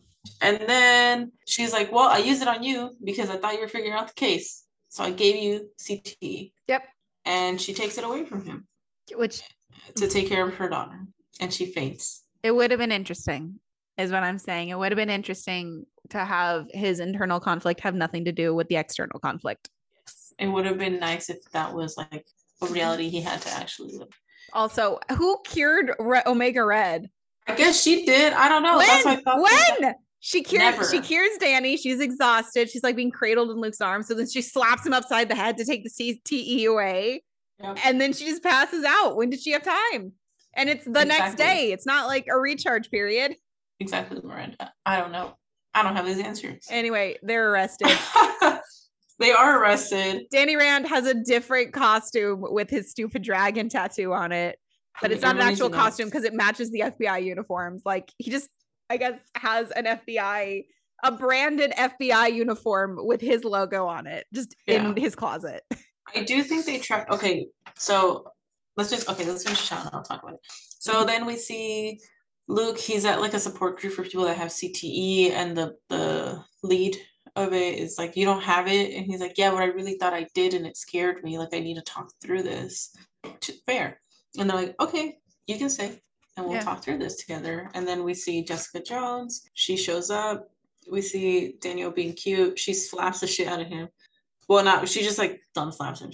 I assume he does the Superman thing of, do you know why Superman reacts when people punch him? Oh, to make them feel better? Sort of. So, Superman, like if you hit Superman, it'd be like hitting a stone, right? And so what he does is he moves with the hit so that you don't hurt yourself. Break your hand. Yeah. Well, but Jessica Jones is also like strong, right? She's super strong. I don't actually know what her power. I know she can fly. I think she's strong because in the show she was strong, and that was like, it was hot because they were like they could take on each other. Like they didn't have to hold back, so they can just destroy the apartment without like, oh my god, I broke. Oh my god, they destroyed the apartment. It was a good scene. If you haven't watched it and you're feeling like you want to watch it, I think you should do it. Okay, all right. Oh god, I can't just watch one of them though. There's 4 of them and they're all linked. Yes. I'll have to start with Daredevil. It's good. They're good, but you do have to make time for it. Okay. Yeah, I've already been told I have to watch Harley Quinn before HBO takes it down. Harley Quinn? The movie? No, the show. They have a show? On HBO. There's an animated show. Oh, yeah. The animated one, yeah. Sorry, I've been told I have to watch that before it gets taken down. There's so much to watch. So much to read. So little time. Right. We see them. They kind of get into a little tip. They're like, okay, it's fine. And then he's like, let's go for a walk. It's cooling everything down. Mm-hmm. And he's happy to be in Harlem with his wife. And that's the end. And it's now that's the end of the story. I have thoughts. Tell me your thoughts. The part where he's like, he joined a support group. Mm-hmm. I think this is like the writer trying to be like, we couldn't give him CTE for the rest of his. They can't do anything that permanent with him because CTE is degenerative, and he wouldn't be able to be a superhero. Like I understand the why they took it. They had to take it off with him, but it does feel like, oh, it was all a dream. Right? Oh, you woke up from a nightmare. It feels a little cheap, but I did appreciate that they like put him in a like counseling group because it did really affect his like mortality. Like it really made him think of his mortality. So I did appreciate that part. Those are mine. Okay. But yeah, that's the book. We read it. We did it. We did the thing again. Yeah, we did the thing. Now that we've talked about it, how do you feel? I enjoyed it. I think, like I said, I think it's a really pretty comic book. The storyline is nice. I do enjoy community-focused storylines. Like, you know, it's just the villain's stupid. Yeah. Like the villain is stupid and I don't like the ending. But I did enjoy it. I had fun reading it. I had a good chuckle at the pun. I laughed really hard when like Danny Rand takes off, like he's like wearing like a sweater and then his collar pops out from like his super suit. That was hilarious. Yeah. You know, it was very sweet. We had, I think like it was a good character like introspection on Luke Cage. You know, he's a character I'm not very familiar with. So like I recommend it. What do you think? Sorry. When I first read it, well, before we talked about it, I liked it a lot. Now that we talked about it, I like it. Oh, not so much. It went down. Yeah, but it's because went from like a 5 to a 4. Yeah, because I just wish they had more time to really think about it. Like I wish this was like a long, like a year miniseries or whatever, instead of however long they had for it with 3 months. Yeah, so this would have really done, because I think it was 3 months. It came out from like August through October of 2018. Because I think Anthony DeCole like presented some really good ideas, and then the team was just like in sync. This is why it's such a like pretty book. Yeah. But I wish they just would have gave him more platform to do it. Yeah. And that's kind of where it sits. I would tell people like go ahead and read it. I think it's a good. I think it's a good book. Like I've never read it. I think it's a good place to kind of start because it's like a one-off. It establishes like all the important players in his life. Yeah. And how he feels about Harlem. Yeah, it's like an easy read. Like she's not going to come back. She's not going to come back. He doesn't have CTE. None of the ground covered in this book is real. Yeah. So it's a good character study. Yeah. But yeah, so that's the book. That's how we feel about it. How many brain scans would you give it? How many brain scans would I give it? Out of how many? Out of 10. 7. 7 brain scans? Okay. Yeah. How many would you give it? I think around 7. 7's fair. Yeah. Like it was good. I thought it was pretty. Yeah. I was losing my mind, obviously, as I keep count of the money. That was funny though. But it makes sense what you said. Like now that we, revealed that she is doing this because like her family couldn't afford anything and she's a nurse, like she's not gonna have $800 to $1,000 lying around to write notes on. Yeah. Yeah. Well, what was your happy thing week? I went to the state fair yesterday. Oh, how fun. It was so much fun. Oh my gosh. They didn't have any chickens this year because of the avian flu. Oh. So there was no chickens, but I did see the cows. I saw some cows from Tillamook, like Tillamook Creamery cows. Cool. So that was exciting. I'm always impressed with the 4-H kids. Like they're amazing. Okay. Oh my God. I went on carny rides. Explain one. Explain. So like the carnival rides. But yeah. So I don't know if you knew. No. I don't know if you knew this, but I'm a bit of a thrill seeker. Okay. So I went on one that it was shaped kind of like a dumbbell in terms like all people are sitting in a circle like this. And then what it does is it spins, but then it also goes like rah, rah, rah, swinging back and forth. Oh, okay. All the way up in the air, upside down, all the way back down. It was amazing. That sounds fun and dangerous. It was so much fun. I don't know why people scream though. Like you should scream when you're scared. And if you're scared, you probably shouldn't be on the ride. Because they're thrill seekers and they get to scream. Oh, but I don't get scared. But you're seeking thrill and maybe like kind of getting thrill. Some people are like, this is a challenge for me. Oh, okay. To seek this thrill, and it's scary to be thrown in the air. in a ride that is broken down and put back up. Oh, okay. Fair enough. But yeah, so that was so much fun. Yeah. Like I like laugh scream in those because I'm like having fun, so I'm like laughing, but I'm also like screaming because my body doesn't know what to do. So it's like, okay, you might be dying. Like, I'm not. But yeah, it's fun. That's fun. That was so much fun. I had a burrito the size of my arm. Wow. Yeah. That sounds like a fun state fair. I don't think I've ever been to a state fair. Well, I've been to like one and it was kind of fun. Yeah. I don't think it was that big though. Yeah. The state fair where you live is mostly a rodeo. Yes. What's your happy thing? I got to paint crafts today before the recording. So I painted a little ghost and that was really fun. That's so much fun. Yep. We were watching, I think it's called like Murderous Clergy on Discovery. So we're watching that and painting like these little wood craft cutout things. Oh, that's sweet. That light up. So I'm amping up here for fall season. Very excited. I am trying to I'm trying to like not decorate the 1st of September. I'm trying to do it the 2nd week. Don't be too eager. Oh, I know. I'm trying to not. Okay. So, that's my happy thing. I'm excited for that. That is so awesome. Also, I got my tickets to go to Disney. So that's locked and loaded. We got the hotel. Nice. Got the tickets. Oh, so I'm very excited. That's awesome. Did you get Genie Plus? Is that what you mentioned earlier? Yes, I have it in mind, and now like my TikTok's like, "Hey, Disney stuff." I'm like, "Okay, I'll accept all this. Thank you very much." Oh my goodness. But yeah, all right. Well, where can the people find us, Miranda? Well, if you'd like to reach out to us directly, we have an email. We are thesidekicks@gmail.com. I repeat, the sidekicks, capital T, capital S, capital K. Side is spelled like dark side, SEID. thesidekicks@gmail.com. We also have an Instagram where we post pictures of what we talk about on the podcast. We are slightly inconsistent, but we're getting better. You can find us as the Sidekicks on Instagram. If you'd like to follow us individually, I am Dynamite Miranda on TikTok. I post Bat Family content for the most part. I'm a little baby Batman historian. It's fine. And then you can follow Aleida as Horchata Chica on TikTok. She posts art content. It's really cool. She did like a ferret in a cape, and it's so cute. Oh yeah, I have it. I need to finish it. But yeah, I started that. I drew a calavera, and then I posted the little ghost that I was painting because I was like, well, everything is content, so let me just go ahead and record this real quick. So yeah.